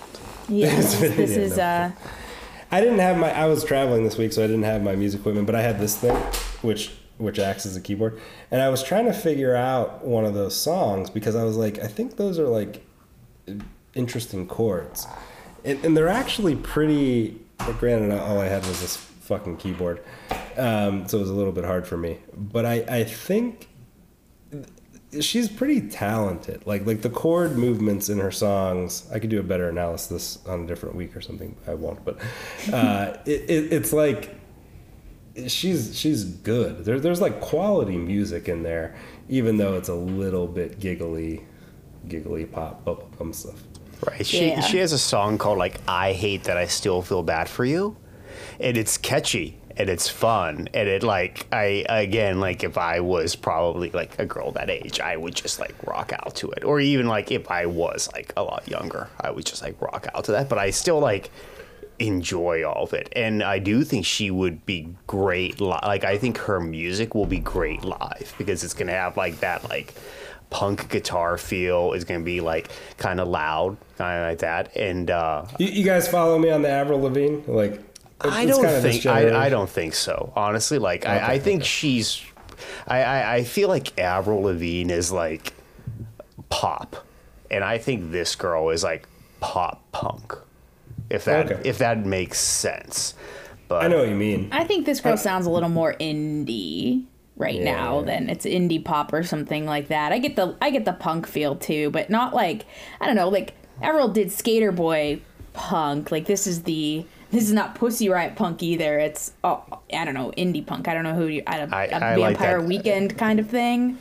Like I thought Backseat Lovers, I felt like a lot of that, because like originally like I heard kind of like this, it was kind of like lots of like boy songs, and I was like, I was just trying to think about like another like female artist, and I was like originally thinking like Lucy Dacus, because there was kind of like a little bit of like sadness, but then I'd like, as I listened to it more, like that kind of went away, and I just go back to kind of like indie punk type music. If you want to be really, this is a little favorable. I don't mean to. This would piss some people off probably. There's a little tiny bit, and I heard it multiple times, so I'm comfortable saying it. A little tiny bit of Kimya Dawson in there. I don't know if I agree, but Moldy Peaches. Oh. Like just a little. I heard it a couple times. Maybe. I don't know. Kimya Dawson is a lot cooler than this girl. Wow, you're talking about a 16-year-old just developing as an artist now. She's gonna cry. She's gonna listen to this and cry now because of you. No, she's great. I do. I think it's great. I think it's really, for her audience, it's probably great. I did look at like her Spotify fans also like, and I looked at her like all music, similar artists. Knew like none of them though, so definitely not like music I'm in touch with in any way. But I immediately went to. Oh, go ahead, Mark. Sorry. No, you go ahead. I immediately went. I mean, like it's an obvious like connection. You go to like Taylor Swift, not all Taylor Swift songs, but like if you like that sort of female singer-songwriter, that sometimes the lyrics can be so cheesy. You can there's a Taylor Swift link, and I think do you guys, I think the name, I think that's called Benet, I don't know, and then like MXT Moon, like those two kind of sound similar to this, but again, it's kind of this indie pop vibe to me. I get like, I honestly think I actually like agree with the Taylor Swift thing a lot. Like I feel like if like her stuff got released as like unreleased Taylor Swift in her like bedroom, like before all of her other music, you would believe it. Early Taylor Swift, when it was country, right? This is not country, this is on the indie side, but it could be, I think it'd be similar to that. But again, it's like a complete like compliment to like the talent. Oh, for sure. She's to write those songs when you're 16 and they're so catchy, and like obviously her hit Backyard Boy that like it like blew up on TikTok, right? Like that's where she got started. She has a face for TikTok. She's adorable. She has tons of TikTok followers. Backyard Boy too. I think it sort of kind of came out in the middle of the pandemic, right? And it's kind of like, that outdoor summer. We wish we would all be together, hanging out in the yard or what have you. So I could see why people sort of glommed onto it. Yeah, and maybe this is obvious, but I looked it up because I wasn't sure, just because modern music, this isn't obvious. Like I wasn't sure like what the format is that she's gonna play live. It's like a rock band format. So it's gonna be her with a guitar, really playing the guitar, and no, maybe backing tracks, but no like significant. It's like that's a good question, because I was like, it's possible that she just comes on with like a DJ, like sings over it, right? But no, that's cool. But one thing I overheard in a coffee shop, part of the Nashville vibe here is I get to overhear interesting music industry shit in coffee shops. And I was in this coffee shop called Kettner Coffee that I don't usually go to. I did it like just to go somewhere different. And there were people there who were putting on a music festival, and they were talking about the number of bands that use backing tracks, and it was, I don't remember exactly what they said, but it was basically every band. Even bands that were like rock bands, like Nickelback? Nickelback, I believe, is what you were going to say. I think they said Nickelback. Of course. But I can't remember exactly. But they were naming all these bands, and they were like, "Can you believe they?" But they all use backing tracks, and all the backing tracks run on Ableton, and it was stressful for them because they have to make sure that they have to switch these laptops out every show. But you know how it is. Like a laptop is a pretty personal device, so every laptop they plug in is different. And it was stressful to them. Like, shit, how are we going to get Chad Kroger's personal laptops to play the backing tracks properly? Yeah, that's why I always say, like, at Coachella is the only place where they, you bring in this featured person, because even when you have, like, the same artists that overlap at a festival, very rarely do they ever come up and play at the same time. And it's because, like, their sound's not set up to be played together, so they either got to be comfortable without backing tracks, or they don't do it. I really like the recent St. Vincent album. I like St. Vincent in general, but one of her more recent albums, I saw her at the Ryman, which is the old Grand Ole Opry here in Nashville. It's the coolest venue maybe in the fucking world. I don't know. It's incredible. It's like a church, basically. And I saw her there, but it was all backing tracks. It's her with a live guitar, and the guitar is really, audible. But then the rest of it's all backing tracks, and she's doing these like sort of artsy scenes. And I looked into like, how do they do this? And her keyboard player or like music director or whatever has a YouTube video where he shows how fucking complicated it is. And he has a laptop with Ableton on it, and he has a foot controller and two hand controllers, and he's triggering all these tracks.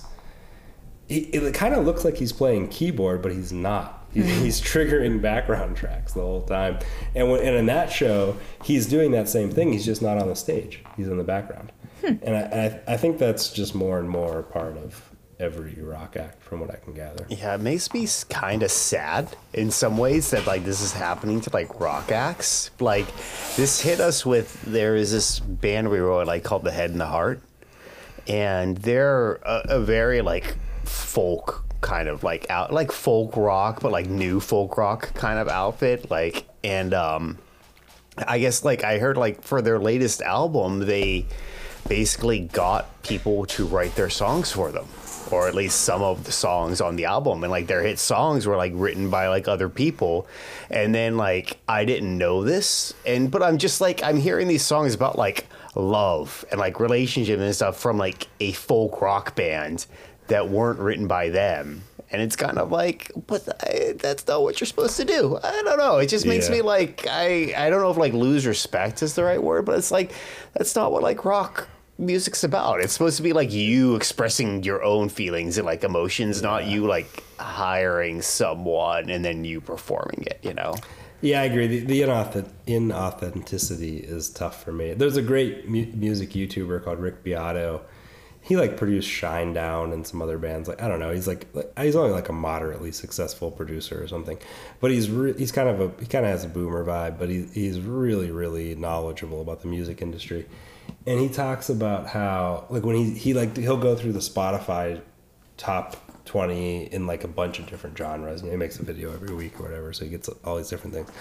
But he gets into like songwriters. There's 13 songwriters on this song. And it's like a rock band, right? It's like, who are these 13 people? Mm-hmm. And then he'll try to look them up sometimes because he knows all these people too. So he'll be like, well, I've heard of these two people, but I don't know who these other dudes are. And it's just like, it does take away from it, to me anyway, because I'm picky around like the nuance. I don't know, like a sparkling clean pop album that lacks all flaws.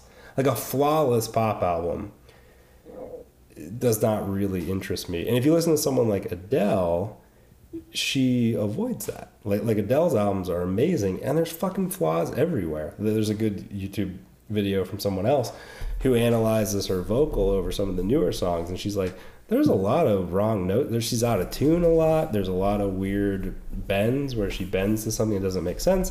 And if this were Taylor Swift's producer, whatever that group is called that produced Taylor Swift, they would fix this shit. They wouldn't let it go out that way. But with Adele, they do. And it comes off like Max Martin, the most famous producer in the world, or something. Yeah. Like they wouldn't let it go out the door that way. But Adele's music comes off as more authentic because she has that power. And Adele, there's all these good stories about Adele is kind of a micromanager with her music. Like she will like scold people. There's a good story from a very famous session guitar player where he was using a wah-wah pedal. And she went and told him, like, you need to no wah-wah. And he kept using it anyway. And she went and unplugged it off his pedal board. It was like, no wah-wah. But I don't know. There's a, it's like an authenticity thing where it's like you're singing about, like, heartbreak and love and all this kind of stuff. But it's not yours, right? And it's almost like that's not authentic if you didn't go through it and things like that. And I try to like balance this because like I go back to like The Weeknd, for instance.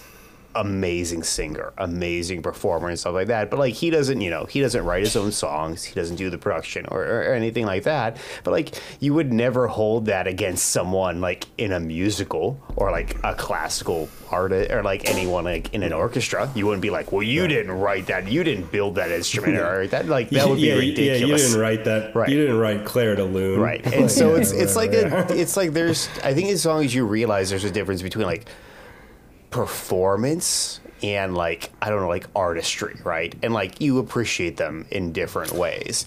But whenever like going back to like the head and the heart thing, I felt like I always saw them as artists in doing this, not as like performers of someone like else's music. And it's almost like betrayal. Like how could they do this to me? Well, and sometimes too, it's not. So they might have conceptually the song. Right? They might have, here's a verse, here's the chorus, here's what we kind of want it to sound like. And then you bring in a songwriter and they tweak it, they add things, right? So it could be that like the head and the heart is still has a heavy hand in the songs they're writing. It's just that, they're bringing in someone else to help kind of finish that off, finish those ideas off. Mm-hmm. Did you guys ever watch the HBO documentary of the Avett Brothers where they recorded their last album or whatever? It was probably Max Martin in there too. It wasn't Max Martin, but they had like a major producer there recording, helping them finish the recording of this album. But they had, times earlier where they came in and just were like messing around together to figure out what these songs were, right?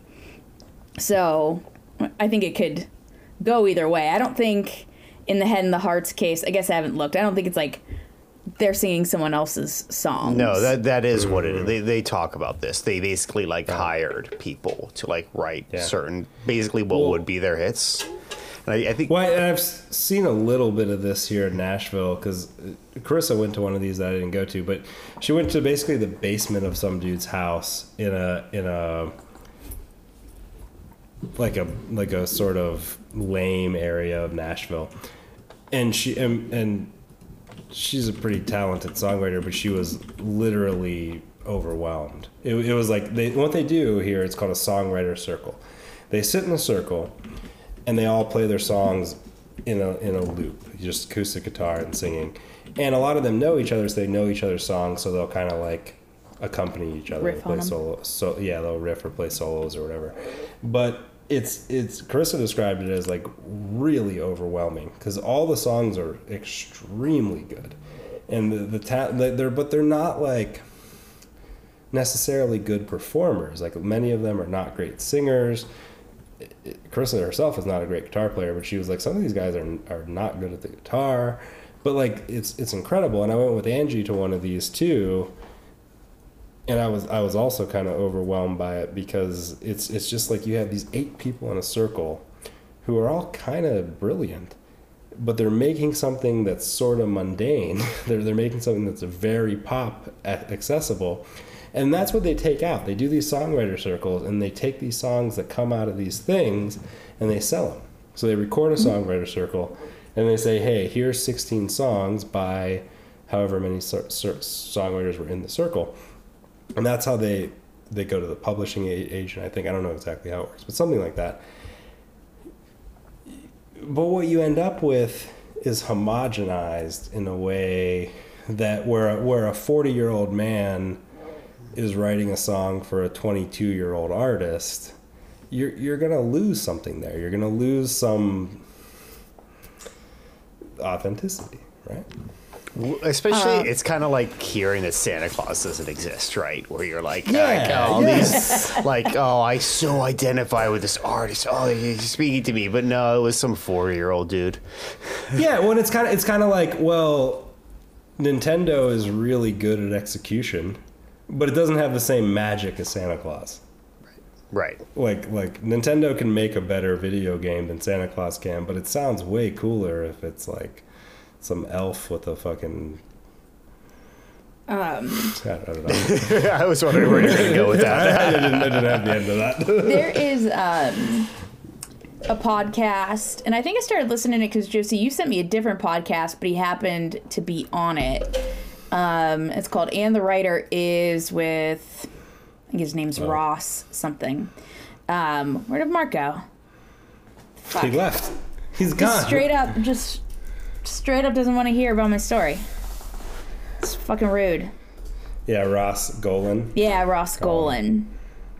But he interviews all these songwriters. In most cases, sometimes they are also artists, right? Sometimes they're like well-known artists. Sometimes they are truly like famous guys behind, and women that are behind these big artists, like behind Katy Perry and behind Ross himself's behind Ariana Grande, like one of her biggest songs, Dangerous Woman, which she named the album, like Ross helped co-write that or whatever. And so it is interesting to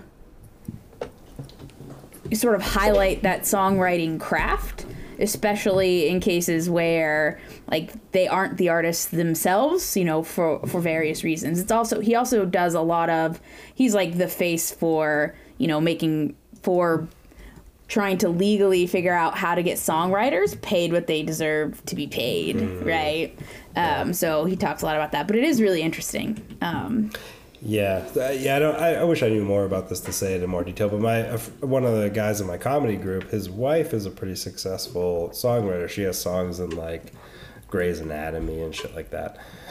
But that part seems like a real drag to me, because when he would describe it, he'd be like, oh yeah, I don't want to fuck this up, James, but like, James, we'll have you on one day and you can say this correctly. But like, you know, she would sell a song to some TV show and it would seem like it'd be a big deal, but the end result would be like a few $1,000s or like a $10,000 or something. Like nothing that's anywhere near. Yeah, they don't make the way Ross says it is like they really don't make any money unless like you get that hit that's used again and again on commercials, on TV shows, on movies. If it's that kind of, you know, you hear Lizzo everywhere now, right? Like, right. So like every time that's playing on a TV show, movie, Lizzo's getting paid, right? And whoever else helped to write that, right? Probably Max Martin.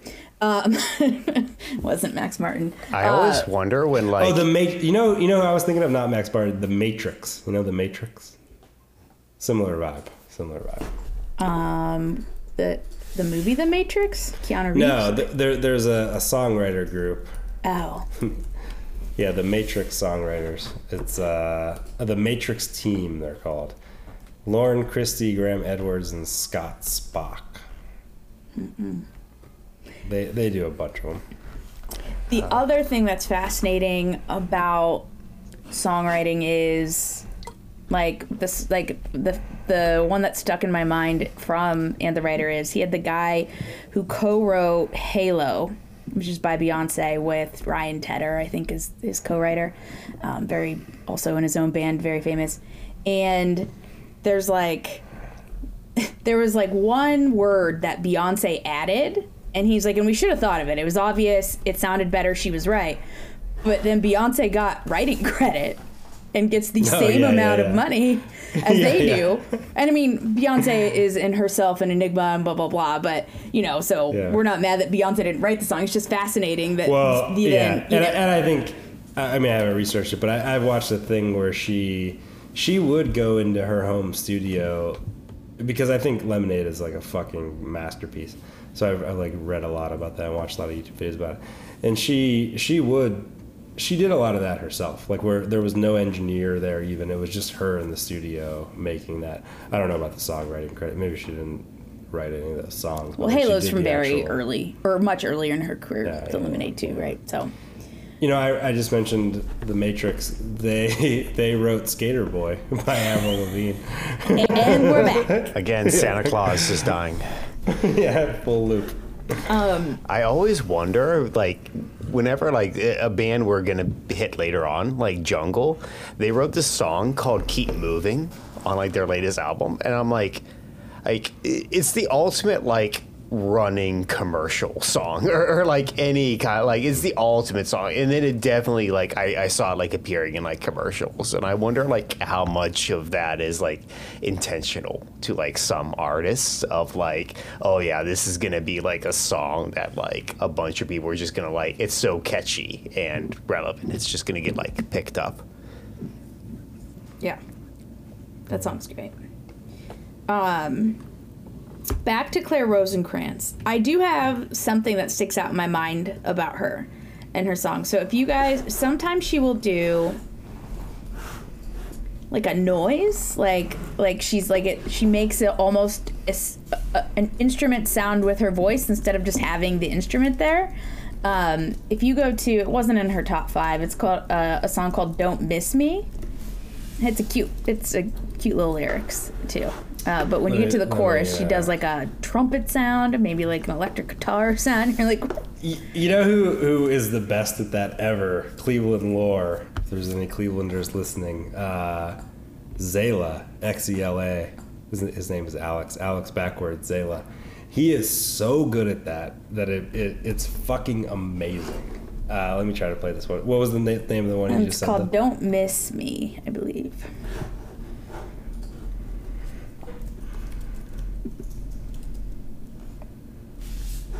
Boop. Boop. Check 1, check 2, check 1, check 2, and I'm gonna start singing right now.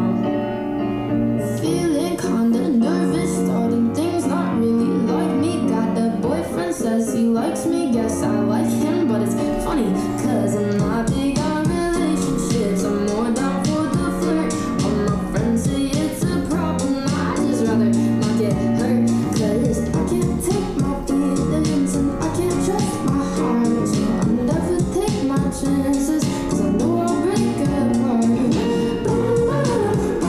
I hit them with some shit.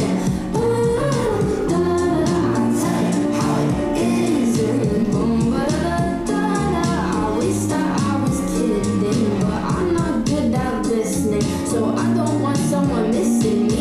I'm so unpredictable one day. The other thing I heard in there is she, like, the way she says some of those words, it's actually very Lizzo-ish. Like, the way she, like, hits some of those words hard, that's, like, very inspired by Lizzo, so. Which, this might take a minute to get what I'm going at here. To me, that's very jazzy. Because it's a very specific type of articulation that is complicated in a certain way. And it's like, I like that. I like that song a lot, even though the lyrics are very unrelatable to me. But lyrics are cute. You obviously haven't dealt with boys. Yeah, clearly not. But yeah, she's good. Like, her talent is undeniable. Like, I don't know. At the beginning part, including that part of her talking in the beginning, It's something only a father would do. or like 90% of rappers. Yeah. Yeah, that's right. Well, yeah. no, Billie Eilish does it. Turn my headphones up. That kind of thing. Yeah. Billie Eilish does it, right? It's like, you know, she's like, took my retainer out, and this is the start of the album, or whatever she says, right? Like, it's a little bit Billie Eilish influenced, I think, there. Oh, Sublime has that in that one song, right? Where they're like, oh, no, the song's over. I mean, I think it used to happen because you literally couldn't fix it. Like it was on that take of the tape, and there was no way to cut it out. Or, you know, like if you cut it out, you would also cut out the drums or something. Mm-hmm. You know, because you used to mix things down, and I think you could actually. But now I think it's like a stylistic thing. But if there's stuff like that in the Beatles where it's like people will talk about it as though it's some high artistry, but it's really just when you hear the producer of the Beatles talk about it, he's like, there was just no, it was on the same track as the trumpet, and I needed the trumpet part, so that's in there. Like another interesting thing I've noticed, and it's not just like her, I've seen this happening with other artists, where it seemed like her hit song was Backyard Boy. And then after that song had been released, it got re-released with Jeremy Zucker on doing like backup lyrics. And from what I can tell, like Jeremy Zucker is actually like more popular than her, at least through like Spotify listens. And I've been seeing this a lot where like, I think it's almost like artists are like kind of like attaching themselves to like up and coming artists. And it's kind of like doubling the, I don't know, like TikTok views or whatever you want to say. But I've noticed that's like a trend in kind of this like, and I don't know if she's actually like self like produced or like self like made, but sounds like it. I see this a lot in like artists. Like this is like who's the drummer from Blink-182? Travis Barker. Travis Barker is like on every like young new rap artist's song, right? And he's but I think that's like a social thing. I think it's because Travis Barker is driving around LA doing cocaine and seeing who will let him come into their home studio and play the drums. He's in love with the Kardashian. Which one? Courtney. They're engaged. Would you know? So I had a crush on the curvy Kardashian, who's not curvy. Chloe. No, Courtney's the oldest one that's like the shortest. No. I like Chloe. But the difference is he's actually with her, and you're not. We'll cover... You don't know. Oh, I know. We'll cover Travis Barker, because he did all the drums to Kenny Hoopla's album. Yeah. Right, he but will if not you be look at Kenny Hoopla's set, but maybe he will be. If you look at like Travis Barker is a I forgot the one. He's on like a lot of these like younger rappers like albums and stuff like that. And I think he's really just like attaching his name to them to like kind of pump them up. I think I would guess the way that works is that Travis Barker is brilliant. Like, he is a really, and the stuff he plays in Blink-182 is a little bit cheesy. It's still elaborate and effective and beautiful. But I think, like, part of why that works is because if you have, like, an 808 set up that's playing a drum beat, and then you just play that for Travis Barker, and you're like, replay this, he's going to make it so much more subtle and so much better. Like he's the perfect example of how a drum machine cannot replace a human drummer, even on a hip hop track. Yeah, I have no proof, but I'm thinking something similar to Mark, where I just feel like he wants to like raise these artists up that are playing this music now. Now, granted, like, this kind of music's becoming more popular now, but anytime you, like, Travis Barker shows up on you might like on Spotify just because Travis Barker's on it, right? I don't know who the heck is singing over his drum beat, but I put it on my queue on Friday just to, like, give it a listen, right? Right, and and, like, that happened with Kenny Hoopla. That happened, I think it's Eon Dior.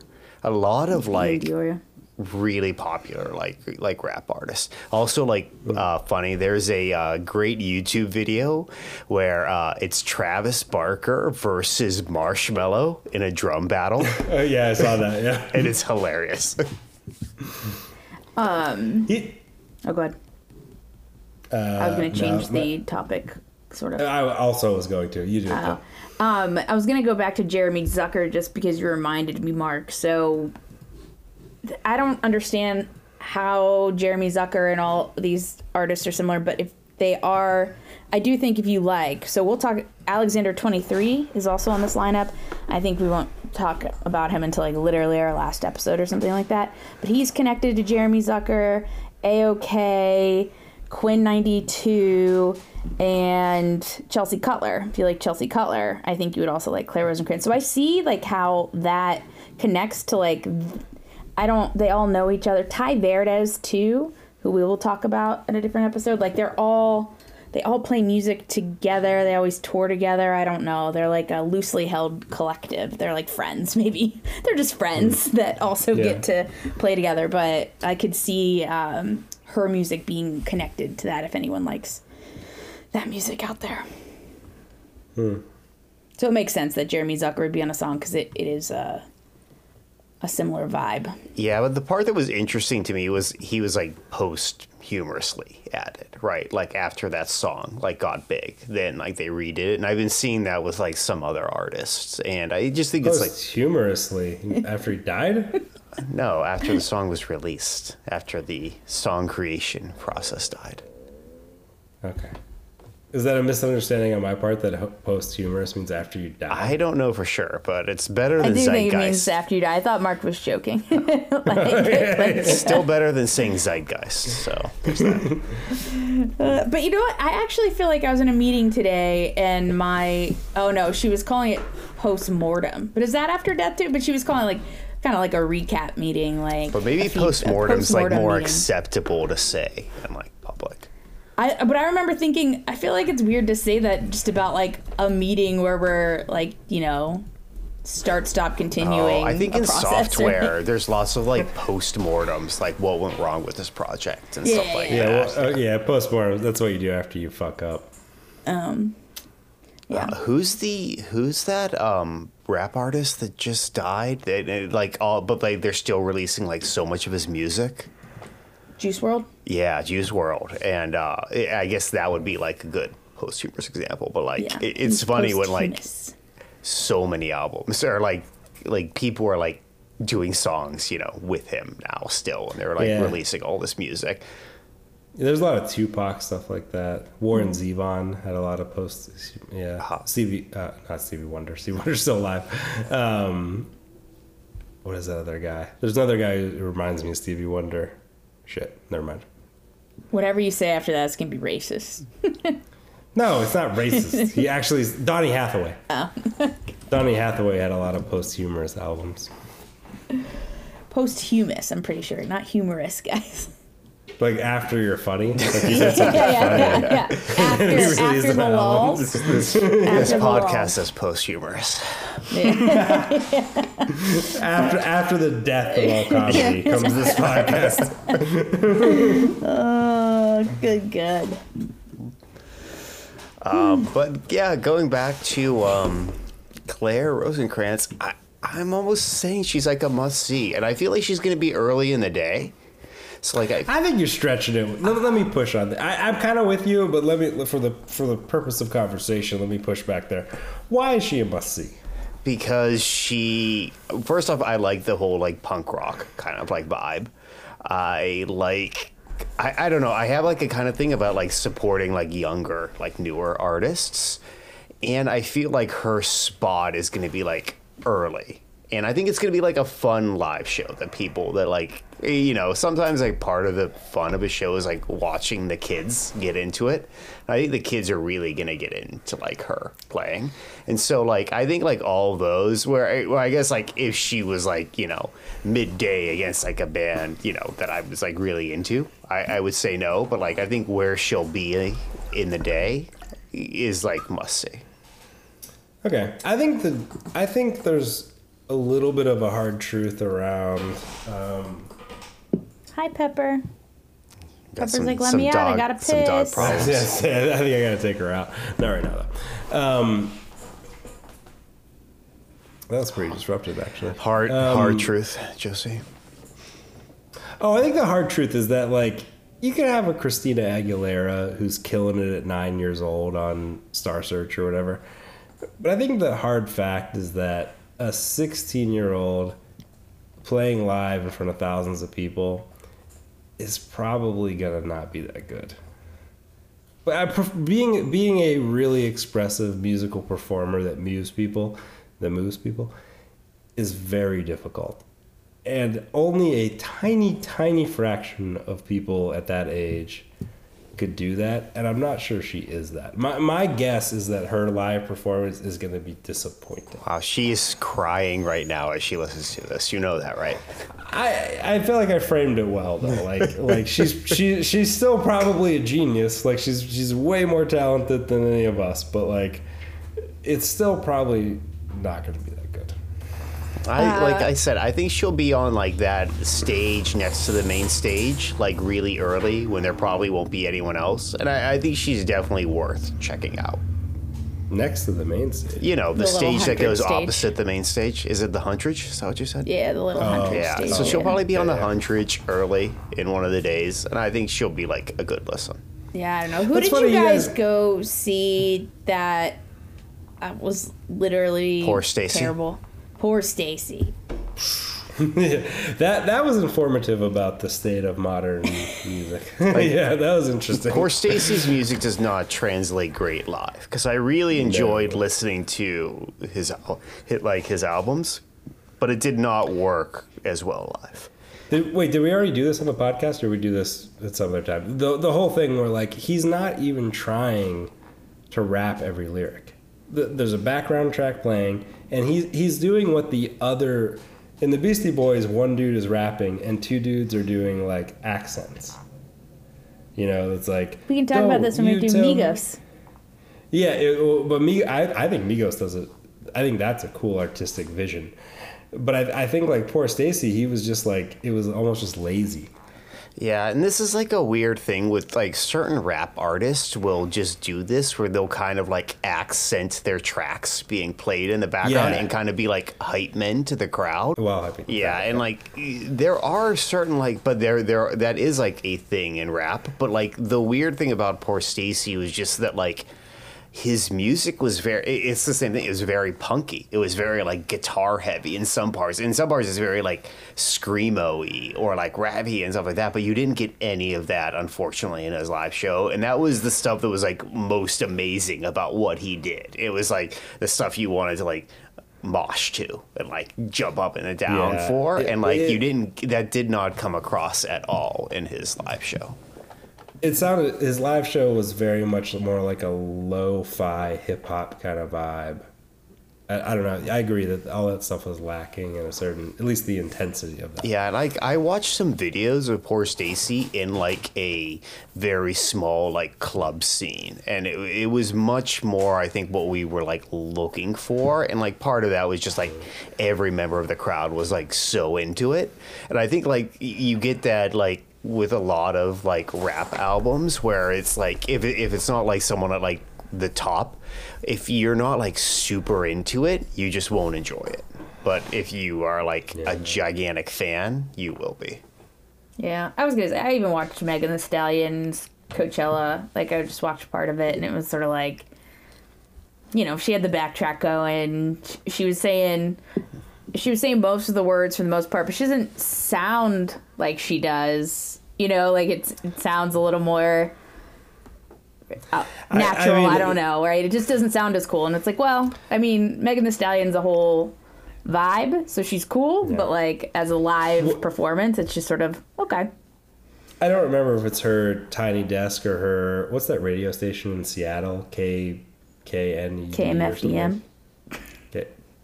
You're just saying letters? No, You're saying do you letters? not know KMFDM? Do you not know KMFDM? They're like a industrial rock band. They're actually coming to Cleveland at the Agora. I'm debating going, but No, but that's not what I'm on. There's some like There's something that's popular in Seattle. It begins with a K, and it's kind of like it's similar to Tiny Desk. I sent you the Jungle set from there. Like they always have amazing live sets. Yeah, but Megan Thee Stallion is killer on there. KEXP. KEXP. That's what I'm talking about. Yeah. But live hip hop is just tricky. I'm a huge hip hop fan, but I'm often disappointed because it's just really hard to do well. And I think like some of the stuff I saw Snoop with a live band, and that was really good. I think a live band helps a lot because something happens when you layer a vocal over a pre-recorded track, you lose something, and I don't know exactly what, but like it just doesn't.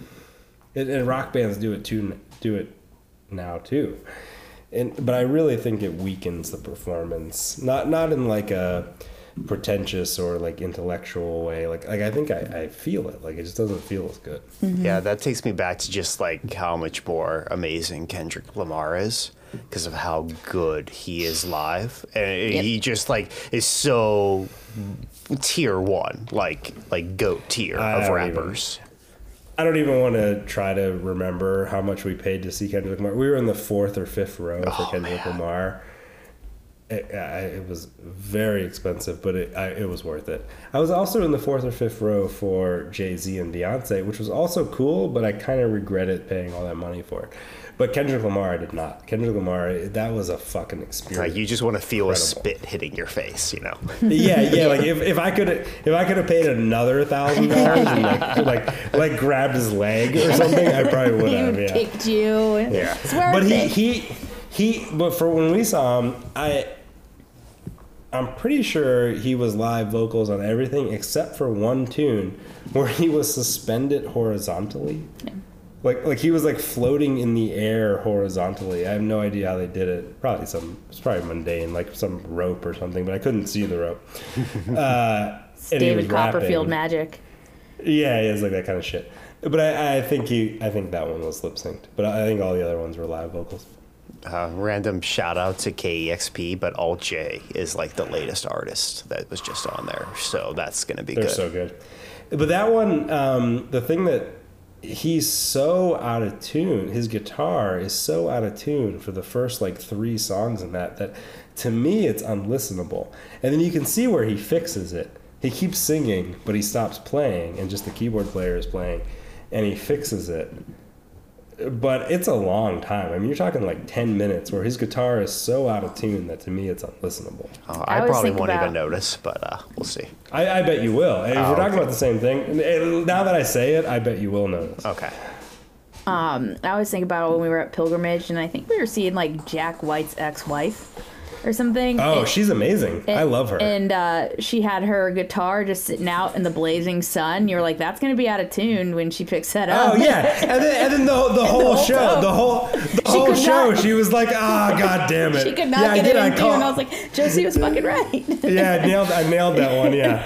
She had this vintage 50s Gibson, one of those obscure Gibsons that's like weird, like a Gibson ES, but not a 335 or a 175, like some Gibson ES number that looked beautiful, but it's literally sitting directly in the sun for half an hour. Like there's no fucking way. I love when you notice that kind of stuff at like a show or it's happening. Alyssa and I were at a Sigur Rós concert in Pittsburgh one time, and the entire you could see the artist was slowly, like the lead singer was slowly getting more and more annoyed. And he's like, trying to give like a signal to like the sound guys. And then at one point, like he's mouthing off of it. It's like, turn down the fucking bass.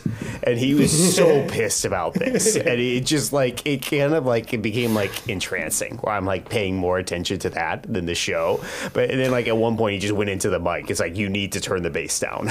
I feel like you're mixing my story in a story that actually happened. No, I know that's very similar to the fan Better story but no, you just didn't. I think you were just drunk and you just didn't notice. But like the entire time, that was a pilgrimage. Yeah, that was the pilgrimage. The entire time at the show, he was so annoyed that like the bass was coming out of like the monitor too loud. You know, I saw who did a lot of that was what's that band with like 20 people in it that's kind of psychedelic? Arcade Fire. No, older than that, but similar. Group Love? Edward in the... Nope, love them too. Edward Sharp and the Magnetic Zeros. No, not them. But we're close. We're close. The Dandy Warhols contains members of the band I'm thinking of. Fucking hell. I'm going to Google it. I feel like I'm not going to know it. I only go to Edward Sharp. You will. I can't get deeper than that. But I don't like that band that much, but they were at the Grog Shop, and the whole concert really was him yelling at the sound guy. Yeah, and if you're at the Grog Shop, it's like no one cares. Can't imagine it sounds good there for anybody. I've seen that with like smaller bands too, where they're constantly like pointing up or like pointing down and like trying to like adjust it, and it's like nobody cares. Like at this point, it's the Brian Jonestown Massacre. Oh, I know the name. I don't know that band though. I don't like it that much, but it was funny to just watch them like yelling at the sound guy. No. But they have like 8 guitar players, so it's like what are you gonna do? You mix that? Yeah. I don't know though. Like I'm because I'm just an amateur. I'm usually drunk when I'm on stage anyway, so I'm not paying that much attention. Mm-hmm. But it's kind of hopeless. I don't really get when I watch professionals doing that, and they're like, I can tell they're trying to say like more keyboards or whatever, but like. I don't know. Maybe it's just my level isn't there, but I don't fucking understand that. Like, as long as I can hear the kick drum and, like, the vocalist, like, that's all I really need.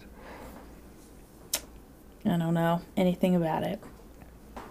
Yeah, it's probably some of that, like, perfectionism type stuff. Yeah. If you cared more than I cared, you probably would want to, like, I can't hear the key. Or if you're a singer, like, because singers are doing things that are kind of subtle.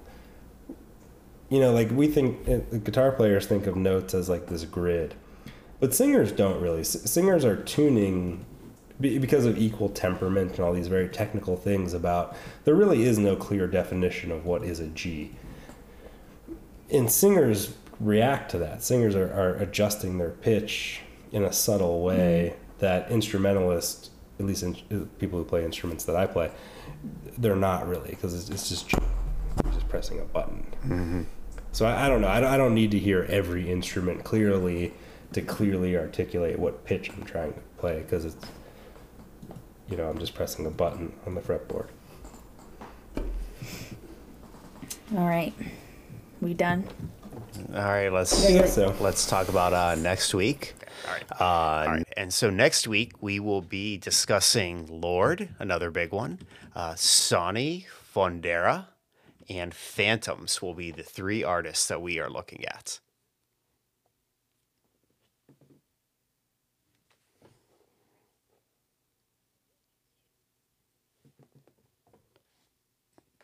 Outro.